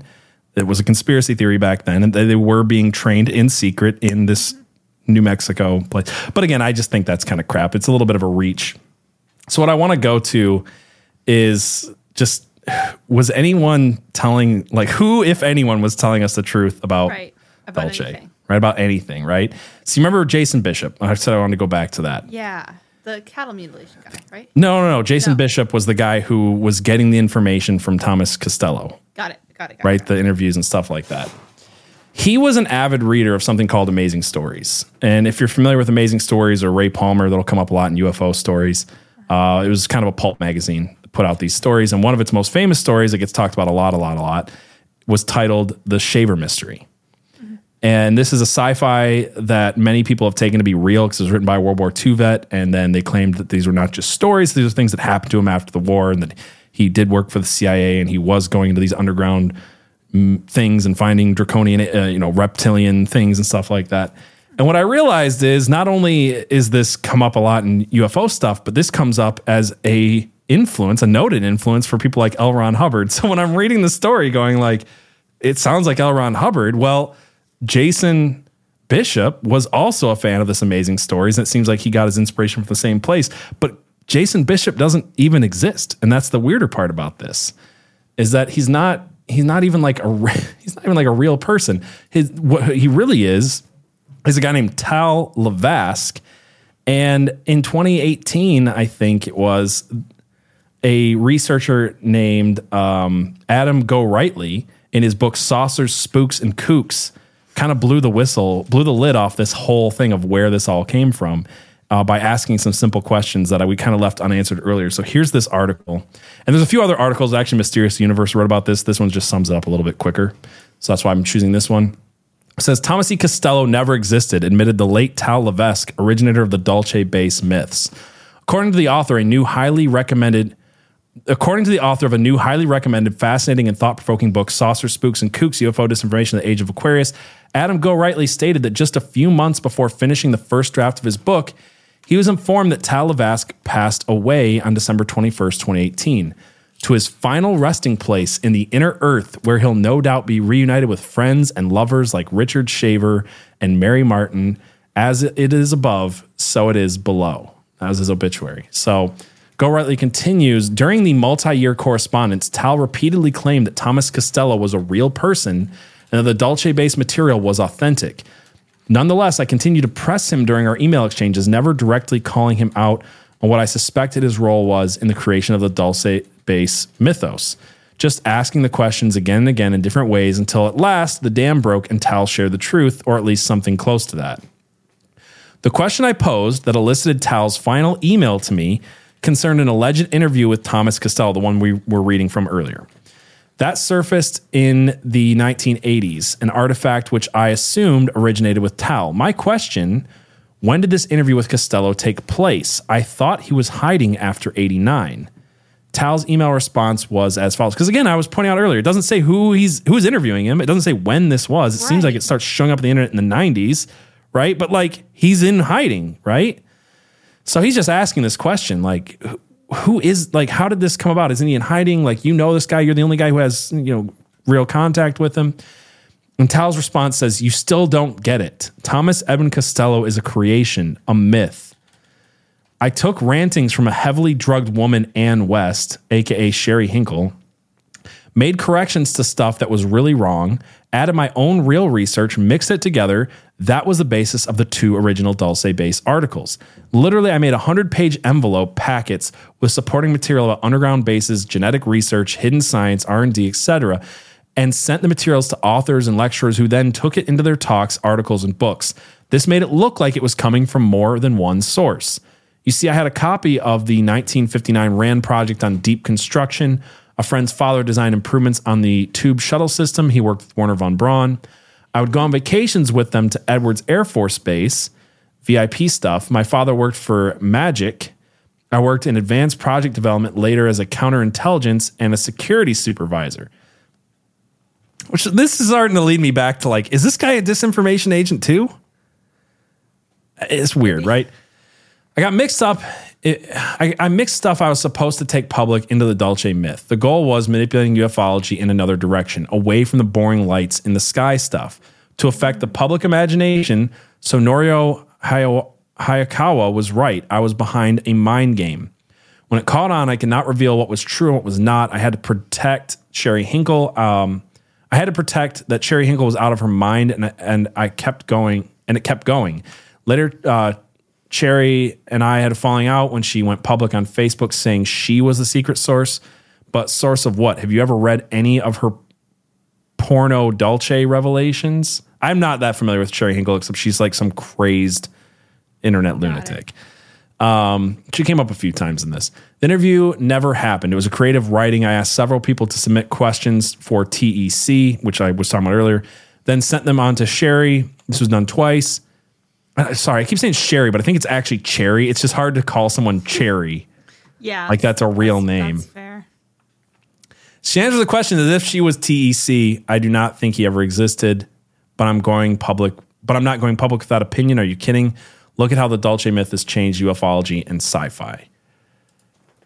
So no mixing of words on why he created it, that it was created by him. And did you notice when we were reading the interview, all the parts that were super capitalized that I was kind of making jokes about were the parts about underground bases and Hollow Earth stuff? It's because this guy was a Hollow Earth researcher and nobody wanted to read his stuff. He was like trying to tell people for 20, 30 years about the Hollow Earth and the UFO entrances to the deep underground reptoid bases and stuff like that. And then he finally gets to say, look, I researched a lot of this stuff. I think it's kind of true. I'm going to mix it in with the ranting and raving of Cherry Hinkle and then fit it into the Dulce thing. And maybe people will buy into it enough to start looking at Hollow Earth like I've been trying to do since the 60s. And that's what he did. Yep. Yeah. So we bring this up a lot. There's somebody who they have a true thing, or they have a thing that they think is true, and then they just start lying and lying. All around, and they believe the thing, right? Like this is the thing. Televast, I don't think he's a disinformation agent. I honestly don't. I was making that joke because he does have ties, right? And everybody's got ties, and that's what makes it confusing. And I understand the complexities of being in this world at this time where you're not sure who's actually working for the government, right? But he really believes the Hollow Earth thing so much that he'll lie to get people to care about Hollow Earth, right? It's wild. Yeah. And I hate people like that, but you meet them all the time. People who are just so desperate to get you to believe something that's a lie, and they just shoots themselves in the foot over it. Yeah, it's exactly what this did, right? And I mean, anybody who honestly looks into this is going to come to that realization that Televast made up this crap, right? Mm-hmm. And that Richard Doty fed Paul Benowitz stuff. And who in this story was not either a liar or, in Phil Schneider's case, he was literally just taking everything everybody else said. He was just stealing from other people. Right. His dates don't match up. He's an obvious liar, whatever, right? So I want to get into a few theories, and then we'll close this episode out. And the first theory has to do with another project, I'll make this quick, called Project Gas Buggy. You ever heard of this? Nope. So Project Gas Buggy was an underground nuclear detonation that was carried out by the United States Atomic Energy Commission on December 10th, 1967 in the rural northern New Mexico. This really happened, by the way, and I did not know this. Its purpose was to determine if nuclear explosions could be useful in fracturing rock formations for natural gas extraction. This took place only 21 miles away from Dulce. So 21 miles away from where all this stuff is happening, they blew up a nuke underground to see if they could frack that way. Like, I'm just thinking to myself, like, who thinks like this? Oh, the United States government thinks like this. Let's just blow up nukes underground near the water table and, spew all of that in the air because fracking or something, right? So Gabe Valdez, going back to him, believed that the cattle mutilation was actually to test the nuclear fallout on livestock, and that basically the government just wanted to figure out how much they messed up by killing and testing cows and things like that. They could see how bad this fallout was, and if they needed to warn the public about it, or if they could get away with like, oh yeah, we blew up a nuke like 20 miles from a town. underground, and we had no idea what that would do. And his findings sort of back this up, including the mutant calf thing. Like it couldn't make sense of it, right? But like if there is actual enough nuclear radiation happening to these livestock, are they having mutated weird children? I don't know. Also, he found drugs in some of these cows. So on May 2nd, 1979, Valdez told the press that 2 drugs had been found in the remains of a mutilated bull found in Torrance County on February 15th. And he reported the drug thorazine. That's the shorter name for it. Thorazine was used to tranquilize and immobilize the animal, while a second unnamed drug was used to clog the blood and remove it through the jugular vein. Valdez told papers, "We know this stuff is made here and it isn't from outer space. Whoever is doing it is highly sophisticated and they have a lot of resources. They're really well organized." Now, granted, Valdez wanted to believe that this was government helicopters swooping in and taking the cattle from the beginning. So he's a little bit biased in that sense. But it does make sense that maybe some of this cattle mutilation is the government testing things. I don't know. What do you think of that theory? It's like there's a completely separate thing that's going on with cattle mutilations that got like bound up in this whole Dulce base thing. Yeah. But I don't have an answer, and I don't. Well, the reason it's bound up, but it might be the important part is a lot of what was fed to Benowitz was, why are you seeing weird things in the sky, and why are cattle being mutilated? Right. And why, like, are they testing people even maybe? Are they testing, is this the missing like 411 stuff, for suggesting reasons why. But Gabe Valdez is always trying to take it back to the cattle mutilation thing. I agree with you. I just find it interesting. It's at least an interesting theory. There's something going on in it, and cattle mutilations are like the most well-documented part of it, right? Right, yeah. But it's the least full of shit part of this, for sure. Right. But the whole, there's a 7-layer at least base with all sorts of different types of aliens and all of this wild story.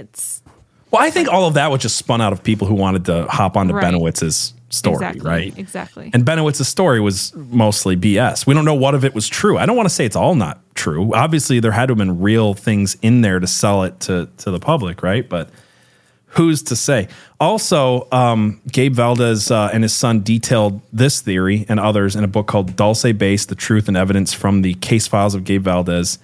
And they believed, or at least his son publicly said, that they believed that Myrna Hansen was part of the PSYOP, and that the AFOSI started monitoring him and Benowitz before he came to them with his footage. So remember at the beginning I said the dates are important. He meets Gabe Valdez in June of 79. He goes to Richard Doty in October of 1980.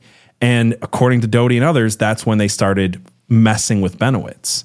But there might be more to the story, because the Myrna Hansen thing is weird, and it happens right after, shortly after Gabe and Paul Benowitz meet. And according to Gabe's son, he says, it is a possibility that the Myrna Hansen story was also part of the disinformation campaign. I will go out on a limb here and say that the story of Myrna Hansen was probably a well-orchestrated hoax because of a very important fact. The listening device found in my dad's house. The government heard all the conversations on the phone between my dad and Benowitz, so such a hoax would be relatively easy to accomplish. Myrna Hansen came into the picture in May of 1980, and the Air Force did not even acknowledge contact with Paul until November of 1980. Although this evidence can barely be viewed as even circumstantial, it would explain a lot of things and how and why they transpired during the 80s based on what we currently know. What do you think of the Myrna Hansen thing? Do you think that was a part of the PSYOP, or do you think it really did start when they realized that he's like Paul's kind of spying on Kirtland Air Force Base? I honestly, there's so many threads. It's just difficult to know what's I true know. and what's not. I was trying not to fit too much into here. I had to cut things because it's a lot of information. So no, I definitely think that there are some like little pinpricks of truth, but it feels like almost everything here is bullshit. Yeah. Or some level of bullshit. The last thing I want to say about Gabe Valdez that's just a little bit weird to me, and I might be reading too much into this, is that according to the Huffington Post, which looked into, interviewed Gabe and talked to him and looked into this story, they said that Valdez became, and a few other people said this too, but Valdez believes that Doty was only under orders to lie to Benowitz in order to cover up the U.S. military secrets he felt were too sensitive to speak of. Basically, some people are saying Doty felt like he was a pawn in this game too. Like, he was doing some pretty shady stuff. He's still doing some pretty shady stuff, I think. But people close to him seem to like him. This is the weird part to me, is like Paul Benowitz remained friends with Richard Doty even after like everything came out that Richard Doty was lying to him, using him as a disinformation agent. Like, Gabe Valdez stayed friends with Paul Benowitz and Richard Doty. And eventually, as it says here, through all of this, Valdez remained friends with the two men, eventually helping Doty secure a job as a policeman in New Mexico. And I find it weird. Why, what is it about this guy that people are like, he's lying to me, using me, probably breaking into my house and drugging me, but we're friends and I want to help him out and keep him around? Is he just that convincing? Is he just that good of a liar? Or I just can't make sense of it. Me neither. Like, I don't want to go as far as say like Gabe Valdez is a disinformation agent because he's friends with Doty. I don't think so, but like, that's the part of the story I'm struggling with, is like, because what this feels like is just a giant collection of government disinformation agents and useful idiots. Yeah. And the useful idiots like remain friends with the people they know are like screwing them. Which is wild, right? It is wild. But it does make you, like, it does beg the question, right? Like, what is the government covering up with the disinformation campaign? And how is the government so successful occasionally? Because generally they're really shit at what they do. Yeah. Yeah. Well, that's what's so funny is they generally are, but like in cases like this, they can be really sophisticated and really good at manipulation. Manipulating other people. And in fact, and it might just be the fact that these people want to believe so badly that they're just easier to manipulate. And that's the unfortunate part of this, is I think Doty in one interview said, I didn't have to do much. I had to suggest what they already wanted to hear, and then they ran with it. And why did they want to hear it? Like, why would they wanted to have their beliefs confirmed, I think. But where, like, before Dulce Base, what was it just the general UFO craze, or?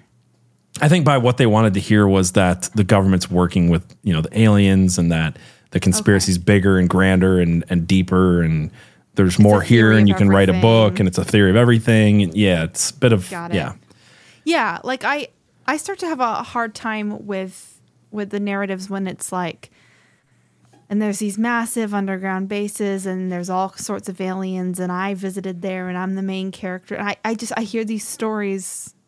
They just keep popping up throughout, like, history. They work on two levels, though, don't they? They work on the, like, maybe level, like, it's interesting, and also just the pure entertainment level. Because people that hate, like, people that think they're full of crap love reading this stuff. Yeah, that's true. You know what I mean? It's part of it is it's too complex to easily. You get one person, and it's his eyewitness testimony, right? And it's incredibly detailed, and it's like, how do you begin to debunk the eyewitness testimony of someone talking about something you've never heard of before? If J.R.R. Tolkien said that Lord of the Rings was eyewitness testimony, it would still be the same book. You know what I mean? Right. Like, it's fiction is fiction. Fiction is fiction. Whether I call it fiction or not. I don't know. Final thoughts this way. What do you think is true, if anything, about this? There's definitely something weird going on with the cattle mutilations. 100%. There's definitely something going on in the area if the commandos thing is for sure, right?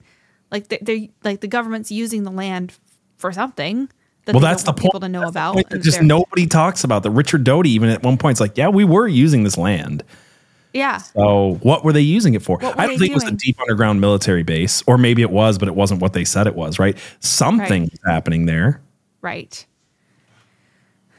And Doty even says, he's like, when I went out there with Paul Benowitz and saw the lights, I was confused. I didn't know what they were. And then I had to go talk to my superiors, and they gave me an explanation, but I'll never tell you what it is. Right. So like there's something really weird going on here. And it seems to be pretty similar to whatever was originally going on at Skinwalker. Maybe not during the It does filming, sound like but it. it's, you know, old school Skinwalker where they had the cattle mutilations and they had all these same things going on. The lights on the Mesa base. are explained the same way as the lights Right. on the Mesa at Skinwalker. Yeah, it's very similar.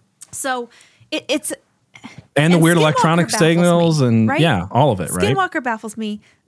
All of these conjunctions of things that have a lot of like government misinformation around them are baffling. So And the government did study Skinwalker for a long time. Yep, and they still did. watch over it and still gang stalk people who've been there. Some crazy stuff. So I get, again, guys, like I think the best takeaway from this is that sometimes the truth is so full of crap that sorting out what it is hard. And that was the government's purpose. And unfortunately, they seem to be really good at it in this case. So I guess, you know, take things with a grain of salt and try to figure out what's government disinformation and what's not. That's part of our job, right? Is like figure out what's government disinformation and what's true. And it's hard. Yeah. I keep taking notes and thinking about like all the stuff surround all the confirmed, all the true parts of this. And like at some point we're going to figure it out, put the pieces together, but right. Hasn't happened yet. But people got to stop thinking about it. Like people have got to stop listening to Phil Schneider if we're ever going to get there is my point. They got to stop listening to Jason Bishop and Phil Schneider and reading Dulce Wars and thinking it's real. That's all crap. It's either government disinformation or it's opportunistic people selling books. But there's something weird, and we got to peel it way back to like 1979 and look what was going on then and known then, and not just what was, you know, pushed on people. So we're gonna go over to Rumble real quick. We'll check out your guys' memes and stuff like that. And I have a video from the Mirage Men I want to play you guys about how Richard Doty basically kicked off the entire Ancient Aliens psyop and why. And it's really crazy. It's only a few minutes, but it's really good. Really quickly, I'm gonna read your 5-star reviews. We have we should have 2, and I want to say this really quickly. Kelsey read to me what her 5-star review was. I don't see it on iTunes. So if you guys post them, and maybe it was a different place. If you post a 5-star review, it's not showing up, or if it's on a different site and you want us to read on the show, just take a screenshot of it and send it to us on our Discord or email it to conspiracypilled@gmail.com and we'll read it that way. But I still don't see it, Kelsey, so I apologize. I can't read it. We got one from Anthony Sylvester that says, amazing. I love your podcast. I love the cuss words. Cussing is natural for me, and I'm sure it is for you. Keep on doing things. Great job. Appreciate you, Anthony Sylvester. It's kind of a point of contention between the people listening to this show. Oh, man. They love it or they hate it. But, you know, if you hate it, I guess pray for us. We will. If you're listening to this, please consider coming over, following us on Rumble, catch the full show sometime. Be here with us live. Sorry this was long. Have a great night, everyone. God bless.